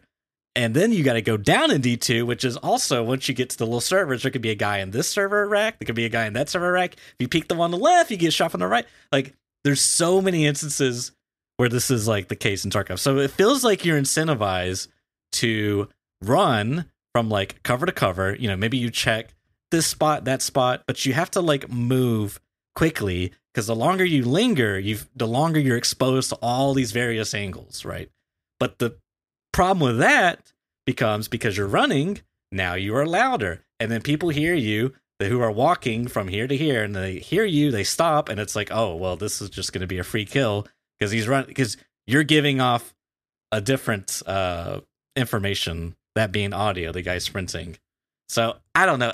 This is like, I think I mentioned like CSGO or like Counter-Strike, like they have silent walking, and I think that's great because the game's like designed for like competitive play, and like not having that ability would just be like really hard to like do anything on the map, right?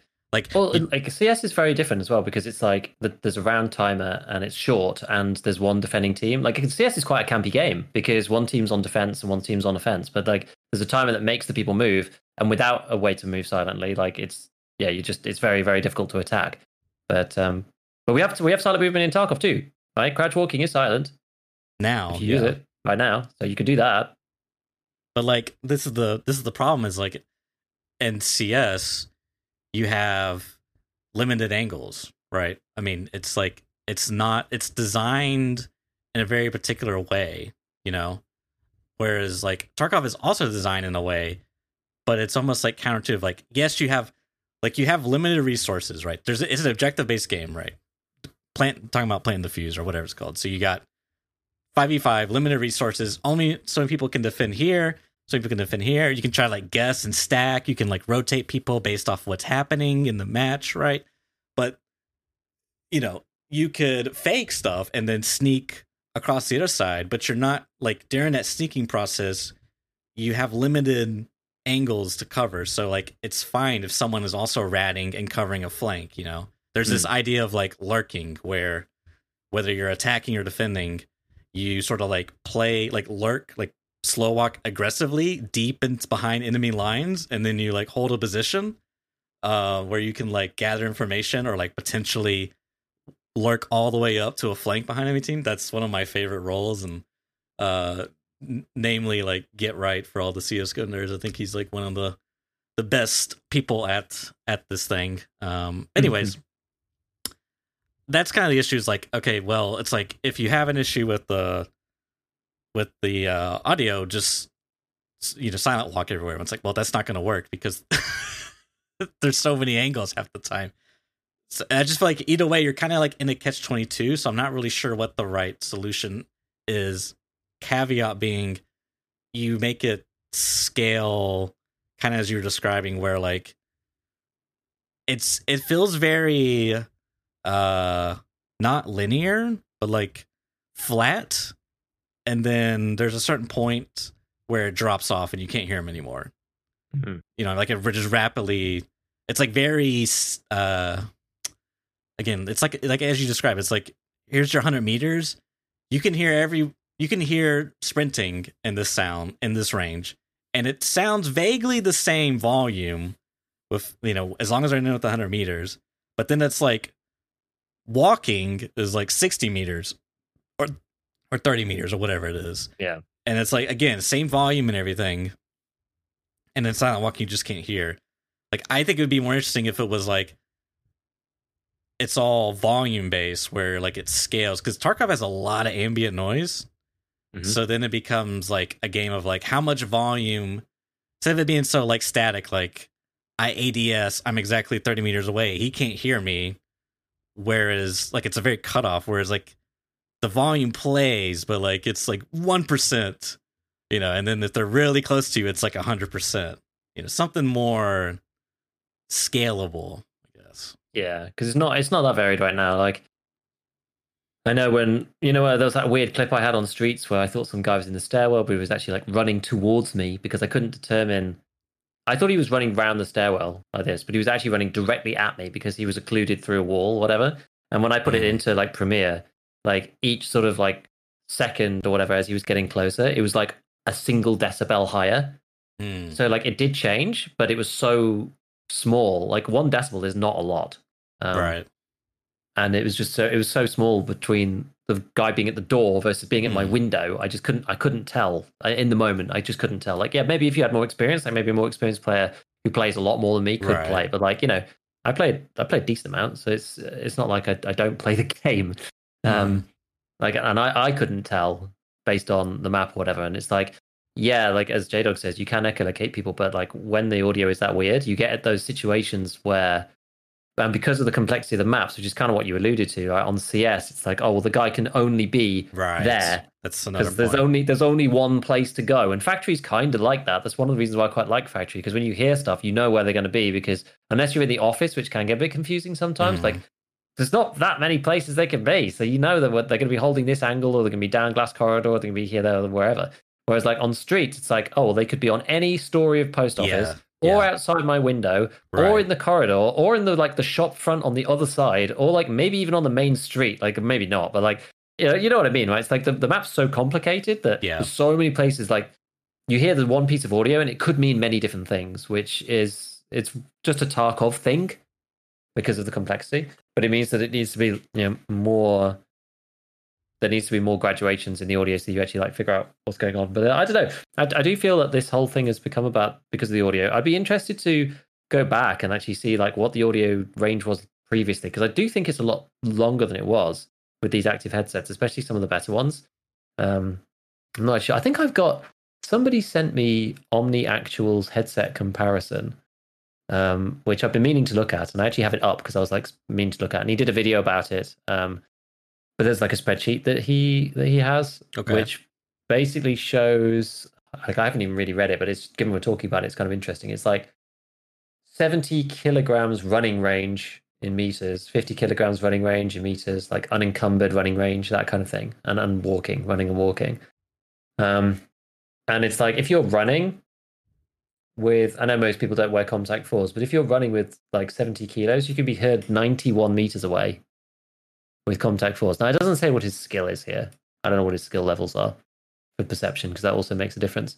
But even something pretty ordinary like the M32s, like you can hear somebody running with like overweight at 50 kilos at 71 meters and hear them walking with no weight on at all at 53 meters. Yeah, see that, like, I don't. It's a really long way, man. It's so long. That's. I guess based off what you said of the decibels increasing, they were increased by 1 as he approached. I guess that range needs to be widened. I would like it to be further away they are, it's more significant how lower the volume is, and the closer they get, it like rapidly increases. I don't know. This is such a tricky topic because there's so many. Tarkov is trying to be very complex. And sometimes not everything is always that complex.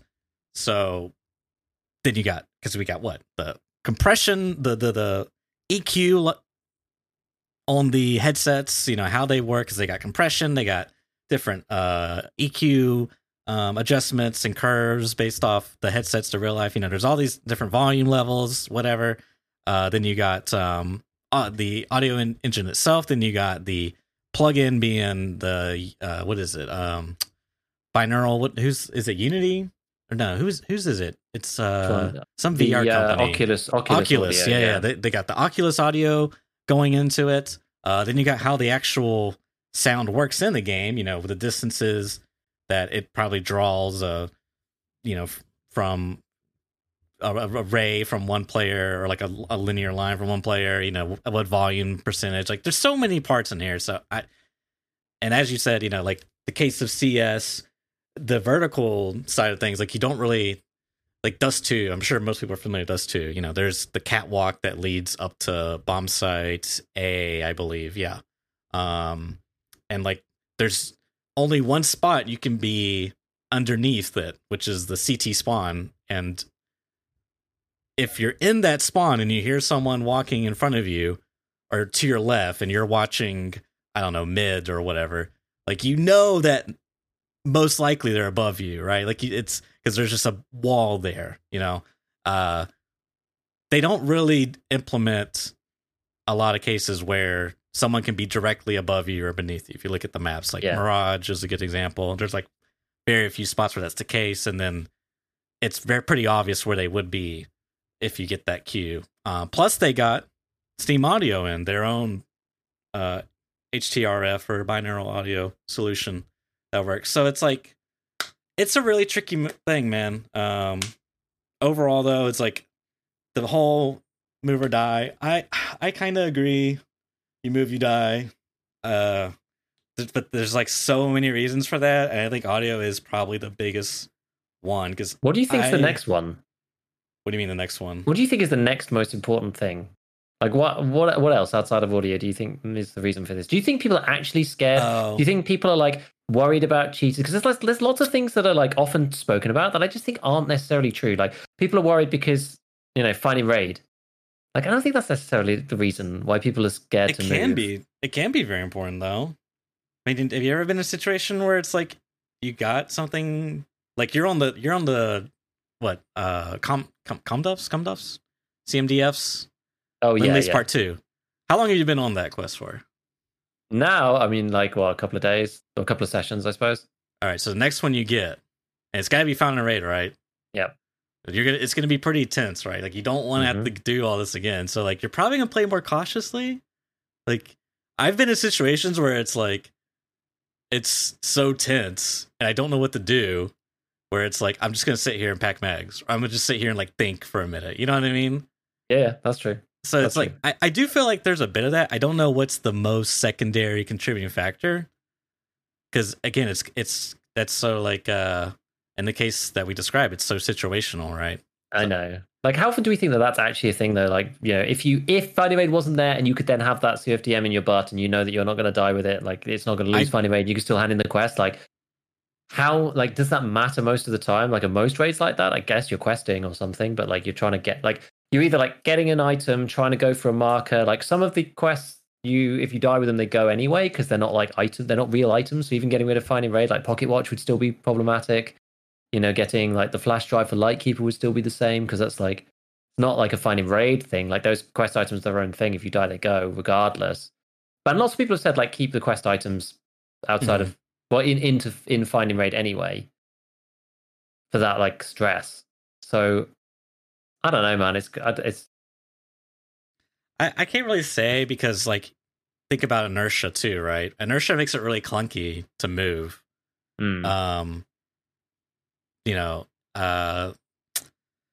Weight adds to inertia. That's a new thing. I don't know. It's probably a large various factors. I think I've seen some people saying like the SVT is like affecting that a lot. Like if you just run out and you just get 2-tapped all the time, which like maybe, I mean, I don't know. I can't really say what's the second confidently. What's the second? Yeah, because like the SVT AVT thing also has an impact for sure.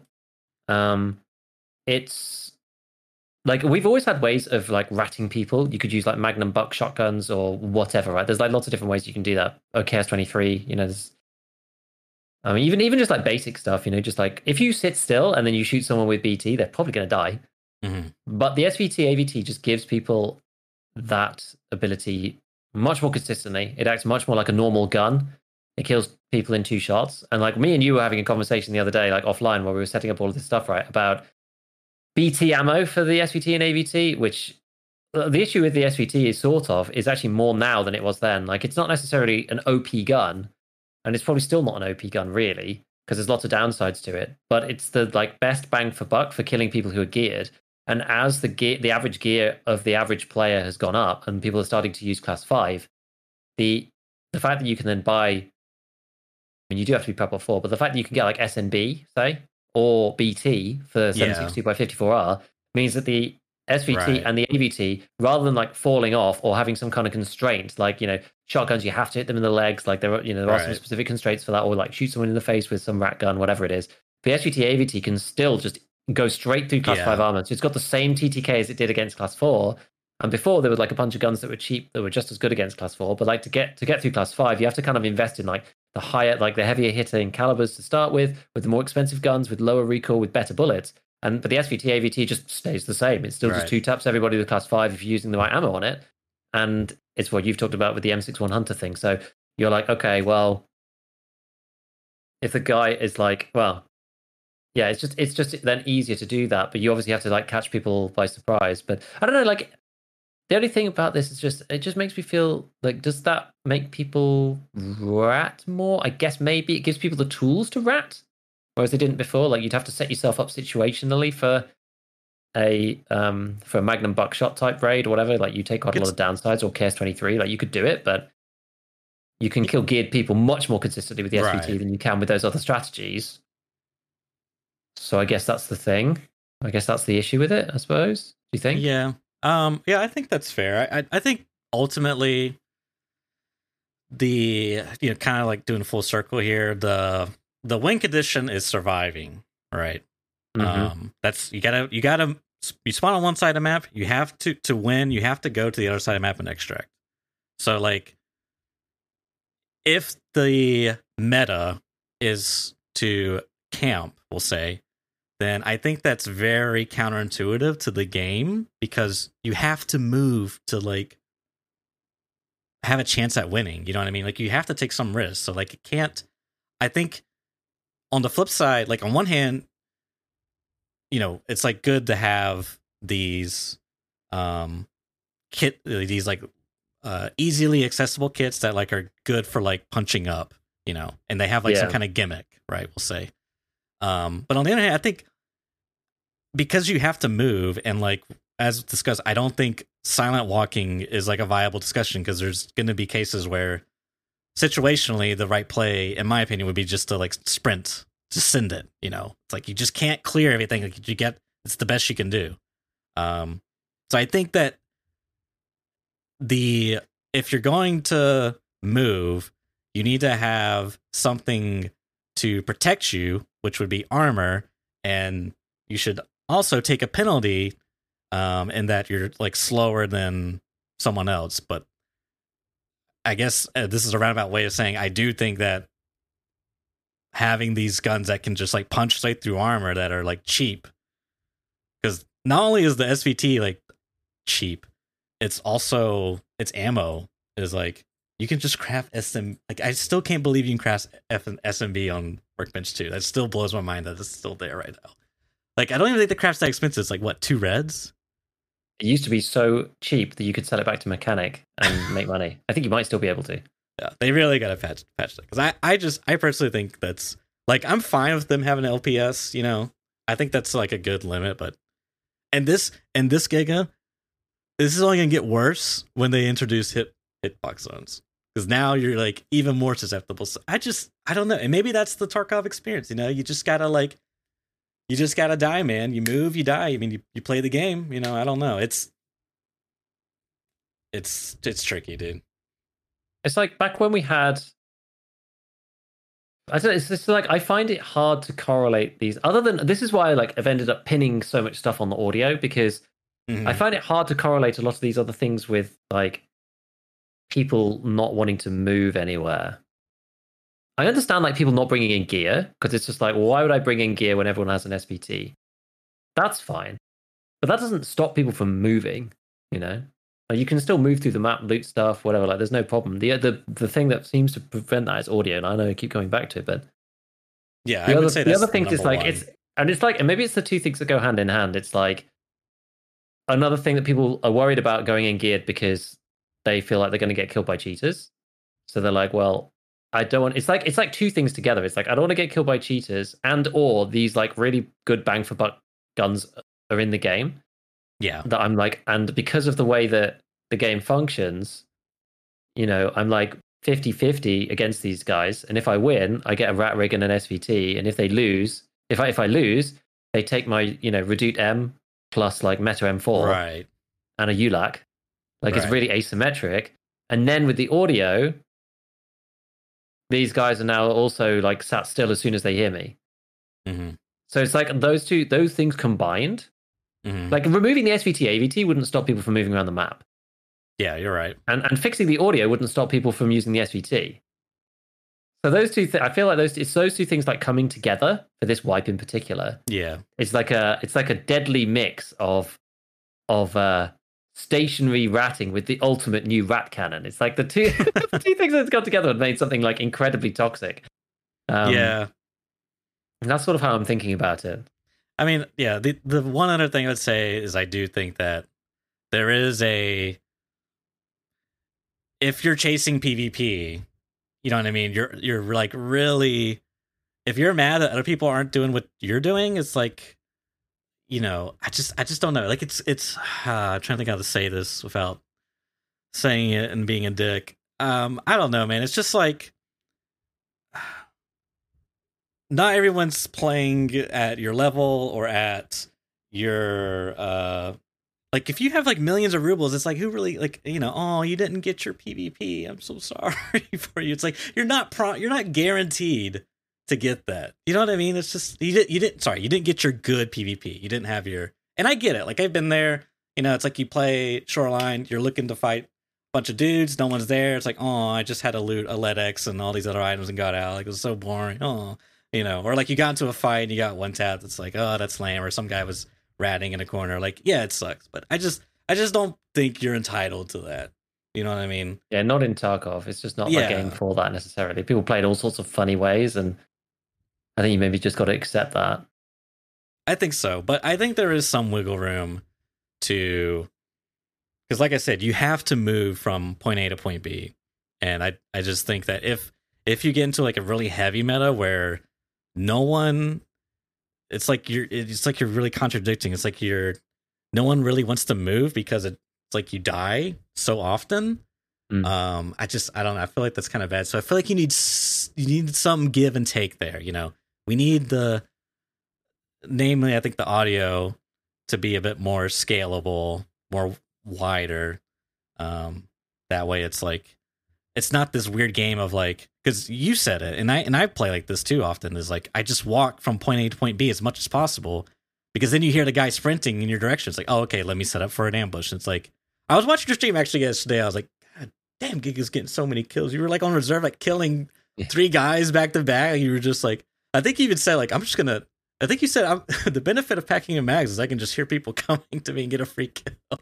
Which, I mean, you're not wrong. It's weird, right? It's like you only realize the power of it, like especially because I'm not really like a campy player. Like I'm not a Shift W player, but like I'm objective based. So I'm going in, I'm doing a thing, and I like 5 people as I'm moving around the map, right? And like I will stop if I hear somebody, obviously, but like I'm not going to like sit in a tree and wait for someone. That just like isn't my game style. I just never have done that. And it's the reason why I don't really like sniping particularly. But the times where you do have to do that, and it happens on reserve a lot because the reserve is quite small, so people walk past you all the time, you realize the value of it, and you realize why it's so powerful, because exactly like you were watching the other day, it's like I got absolutely like busted up. It was out of spawn, right? I ran out of spawn. Somebody just like hoses me down with something right at the beginning. I was just like, oh my God. I'd have to like backpedal into cover with an adrenaline on. Then like the dude like pushes me or whatever. I like managed to like stem the bleeds and kill him. But then I've got to like CMS both legs. I've got to slaver up my whole body. I've got to repack all my mags. But that means I'm just going to sit stationary on the edge of the map near the beginning of the raid for, I don't know how long it takes to do the whole thing. Like, it takes a long time in Tarkov. You probably sat there for a good 2 minutes, I would say. And partway through that process, people just come walking past. And they don't hear you because like you're medding, which is like not very loud really, like compared to them like sprinting or walking. So you just like put the kit away and then just wait. And they want to pass, you kill them. And then you loot them, and then you carry on packing the next set of mags, and then someone else comes along because they heard some shots, or whatever. Then you kill them, and it's just like it's sort of almost chains. It like chains. I've had this twice on reserve actually, where like you kill one guy, but you get absolutely like brutalized. But if you didn't get shot like that, you just carry on walking around the map, and maybe you'd end up in a fair fight with the next guy. But because you were forced to sit there and repack for like 3 minutes, you just hear him walking. Yeah, and it shows you the power of just sitting in one place. And that's my point. Is like, that guy had to make a choice to move. You know, maybe he could have went a different way, whatever. But like, he had so many angles to cover. He couldn't like. It was like going to be near impossible for him to check that specific spot where you were, because he's worried about, you know, this guy in the K buildings, this guy in Dome, this guy in this building shoot at me straight ahead of me. You know, past the fence. And like, he's got so many things to look at. It's just like, I think it needs like your.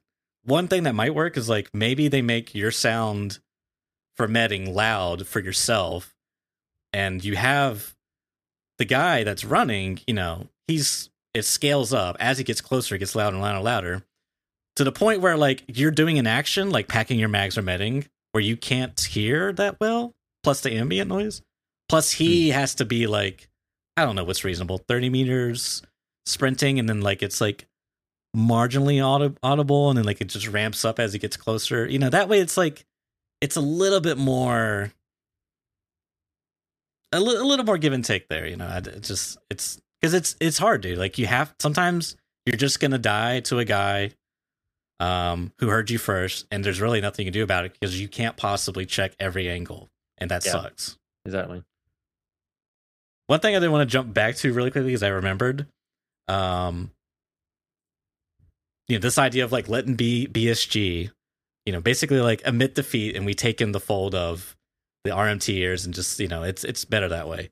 What's interesting about this take is you could take it another step further, where the, you know, evil capitalist mindset comes in. It's like, well, us BSG, if we're just going to allow them to do this, why don't we just do it ourselves? Like, we can just make money off this. Doesn't it make more sense for them just to like sell the same stuff but at a lower price point? Like, why don't we just do our own RMT at that point? You know what I mean?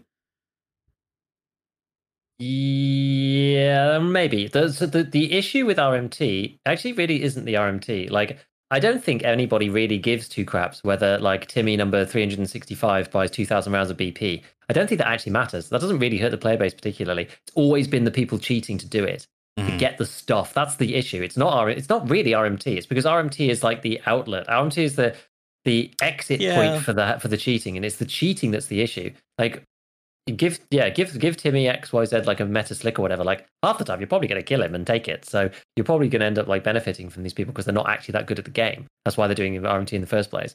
But it's the cheaters sourcing that's the issue. That's the thing. That's the reason why it's problematic.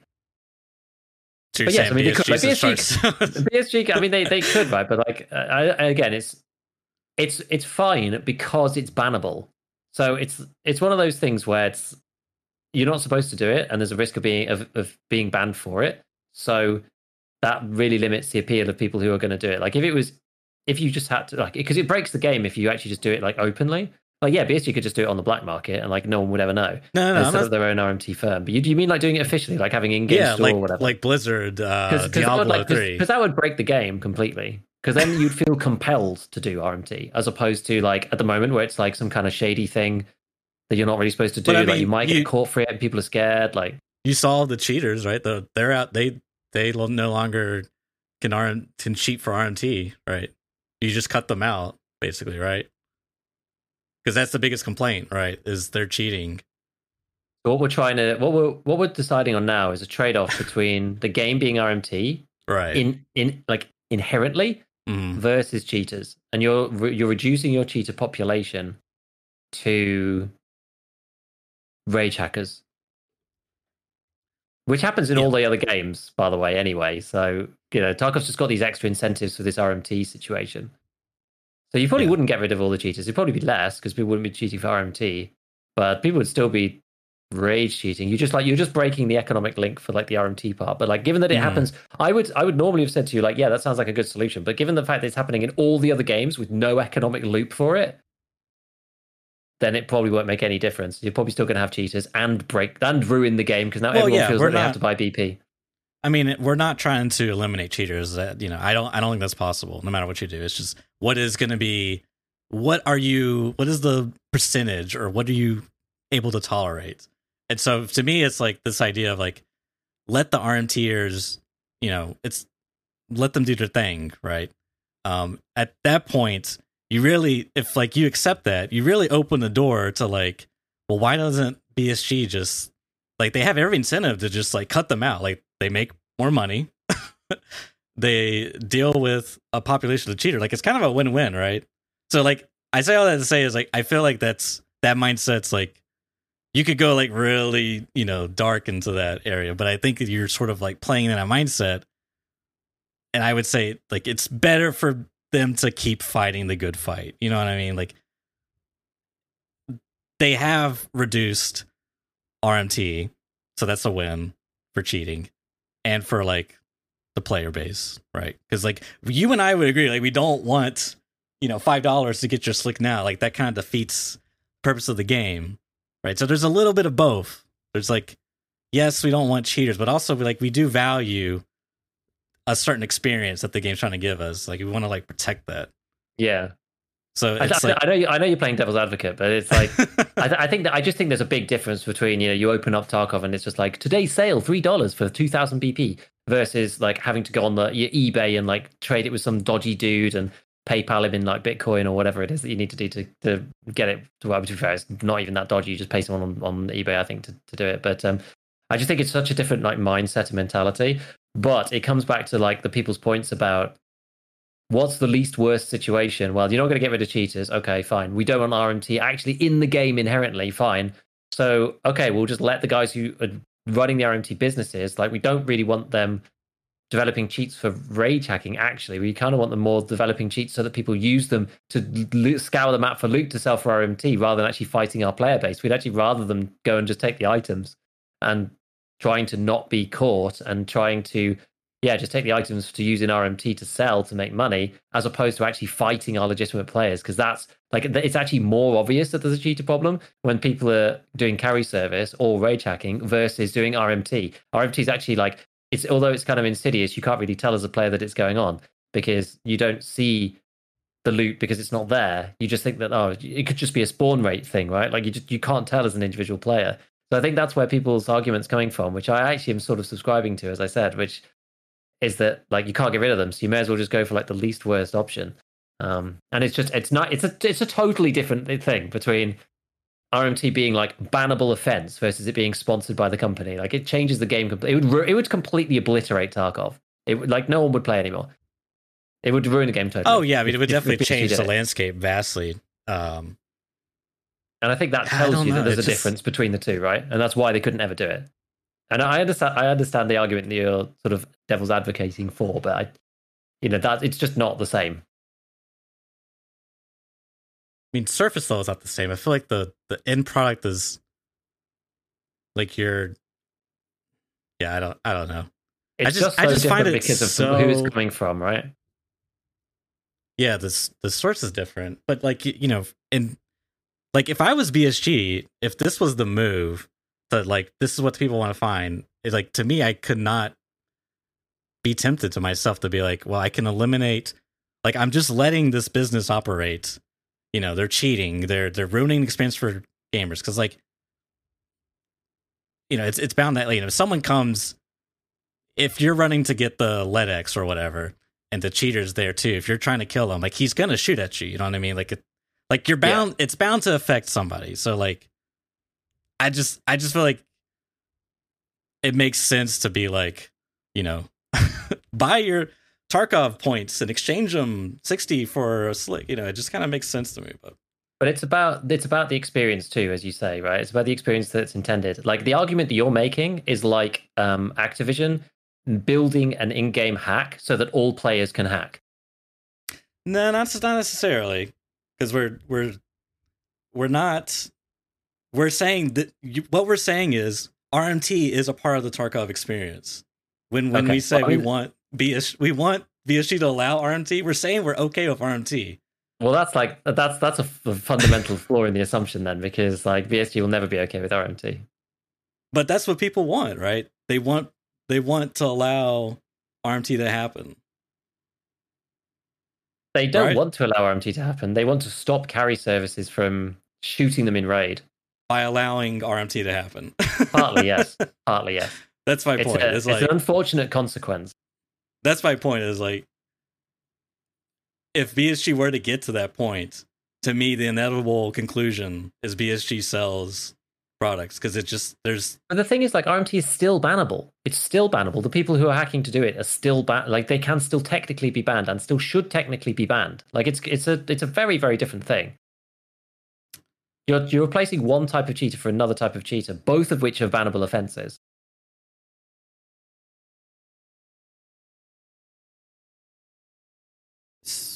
I'm not sure I track. You're saying that if BSG sells their stuff, then it's not bannable. They're saying it's okay, right? That's what, like, you're saying in the case that it's RMT, it's bannable, so it's okay because it's bannable. As in, like, it's okay. It's kind of okay to roll back some of the restrictions that aren't really working to allow RMTers to do whatever RMTers used to do, i.e. like hoover up loot and stuff. So you morph the cheaters from doing the carry service things back into the RMT style cheaters, because it's now easier to do that. Because you can still go after them. You can still try to develop the anti-cheat to go after those guys doing that. We don't want people doing either, but one of them affects the player base more than the other. So we'd rather cheaters be doing the one that affects the player base the least, and then you can still pursue them via the anti-cheat methods. That's the difference. Yeah. I mean, I don't necessarily disagree. I just think that going that route, you really, in my mind, for the company, it's sort of like, wait a minute, why don't we just do this? Which, obviously is different in some cases, but I don't know. To me, it just makes sense. It's just weird. Because like, when funny, also, like, how many people do you think actually do RMT as well? Like, it's a very small minority, right? Whereas, like, if you put RMT in the game, it changes the experience completely, because it would be like everyone would feel compelled to do it, otherwise you couldn't really play. I do believe back when, we didn't have Final Raid, RMT was very rampant. If you look at RMT now, it's not. I haven't looked at it a lot, but I've seen some things, and it's not quite as popular as it used to be. But even still, right, those same people are the people getting carry service or whatever. It's like, how popular do we think that is? I mean, it's a minority of the player base. Yeah, I don't know. I mean, I get the sentiment. I just don't know if I can fundamentally agree with it. Because I feel like the point of trying to, it's like they want to maintain the sanctity of the game, like the experience. So they don't want to introduce slicks for $5, and they also don't want cheaters doing that as well, right? Yeah. They also don't want people cheating either. But it's inevitable, right? So we try to mitigate it, and I feel like allowing RMT is yes, maybe on average you don't get rage hacked as much, right? However, we're fundamentally saying it's kind of okay that you do it, that RMT is a thing. It's a higher acceptable percentage of cheaters, right? Even though the higher, it's like allowing I shouldn't say allowing. It's like saying we could put in more restrictions on our anti-cheat to have better detection for wall hacks. But instead, we're gonna say that wall hacks don't affect people as much as aimbots do. So we're more lenient on wall hacks versus. And maybe this is a real thing. I don't know. Maybe. I actually don't. That's a good question. I'd be curious to know what some anti-cheat dev would say about that. Anyways, interesting topic. We gotta move on. We gotta get this show in a row. So one thought I had, I'll be brief, is about M4 mods, and I noticed I was again watching your stream, and I saw that Tower brought you, and then I think, or no, maybe it was a YouTube video. Yeah, I think it was your M4. It was on the stream, but yeah, that was on that video. Yeah, I put the highlight in there. Yeah, and he had like this wicked, like mini short barreled M4 with like a suppressor scope. They had like 100 ergo and like was like 40 or like 45 recoil or something. Yeah. I was like really surprised that you could like crank out those numbers with whatever parts you use. It made me think that like maybe one solution, because like the M4 is like I've been thinking about playing Tarkov, and I basically the only thing I want to do is just build an M4 and go to streets, because it feels like there's a lot of choices, and because of that there's a bit more variety because of all those choices in a sense.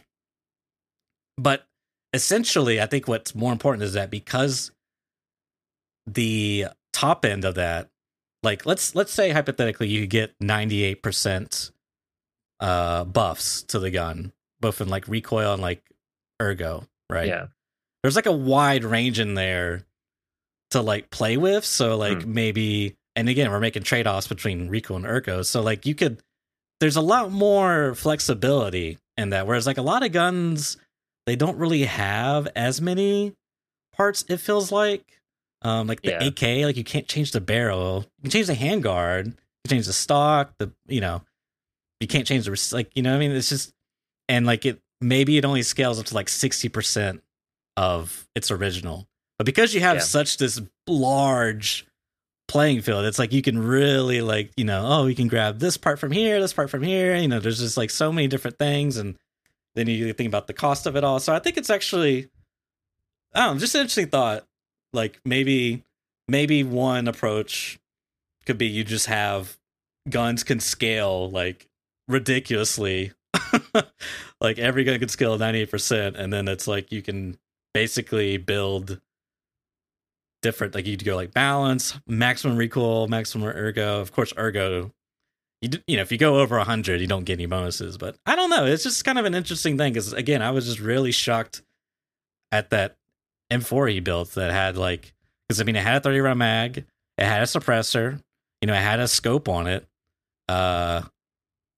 You know, it wasn't like a TX15, or it wasn't like 20 rounder mags. I mean, he brought 20s, but you know, I mean, it was still 100 with the 30s.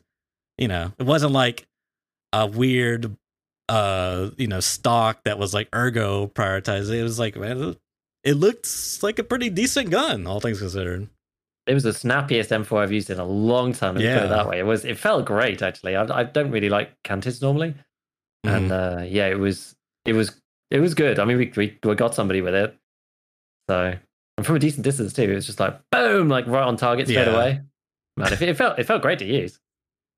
But yeah, like if some of the other guns work like that, it'd be kind of interesting. Just simply because right now, as you say, most guns just have like one pattern. You go, how close do I want to get it to like the best version of this gun? And then that's just a cost thing. It's like, oh, how good do I want the 101 to be? Do I want to, like, I'm either going to go suppressed or unsuppressed. Okay. Do I want the best handguard, or do I want to go for the Krebs one? Okay. Do I want to put on the neural charging handle or not? Do I want to go butt pad, or do I want to go for PT3? And that's kind of it. It's like, how far do I want to go? And you just go in priority order. Yeah. As to like the most bang for buck components versus their cost, and then just take it from there. Which it's not as interesting as the M4. Like the M4 is great, and I quite like that the M4 is like sort of back with these new parts. I know we've talked about it in a couple of casts, but the fact that you now like it can scale further, and on ergo too, and you can kind of get best of both, but it's like mightily expensive, is a great thing. Like I think, you know, when you're saying that some of these things should scale up to 90, I think that's fine, as long as the cost is there, because it gives you something to kind of progress towards. And it's like these things sort of like get exponentially more expensive. I mean, some of the good M4s are like 400, 500,000 rubles. Like it's just before you've even put a scope on, right? It's like gets to crazy pricing. But I think that's fine. If you want end game stuff, you can make them expensive, because money has never really been a problem in Tarkov. So people should have somewhere to spend it. And I think it's cool. It is cool. It was a cool M4. And I think too that, you know, historically the problem has been like if you want to make a high ergo gun, you have to sacrifice recoil. And if you're going from like 40 recoil to like 70 recoil to get a high ergo gun, that's going to feel really bad to shoot, right? Yeah. Whereas if you're going from like 40 to like 45 to get a high ergo gun, like that feels much better. And then I feel like you're really getting the pros of the ergo.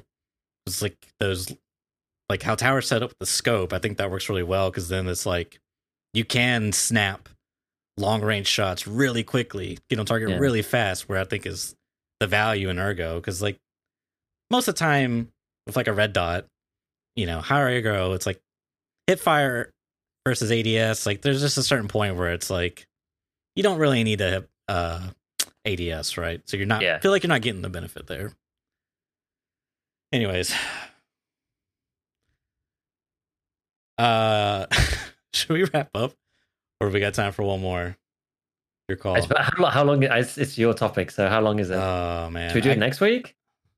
Yeah, let's do it next week. Okay. I don't want to go too long here. We're already My clock says an hour or two hours and 30 minutes on recording. I know we started a little recording a little late, but okay. We'll push it to next time. That's fine. That's okay.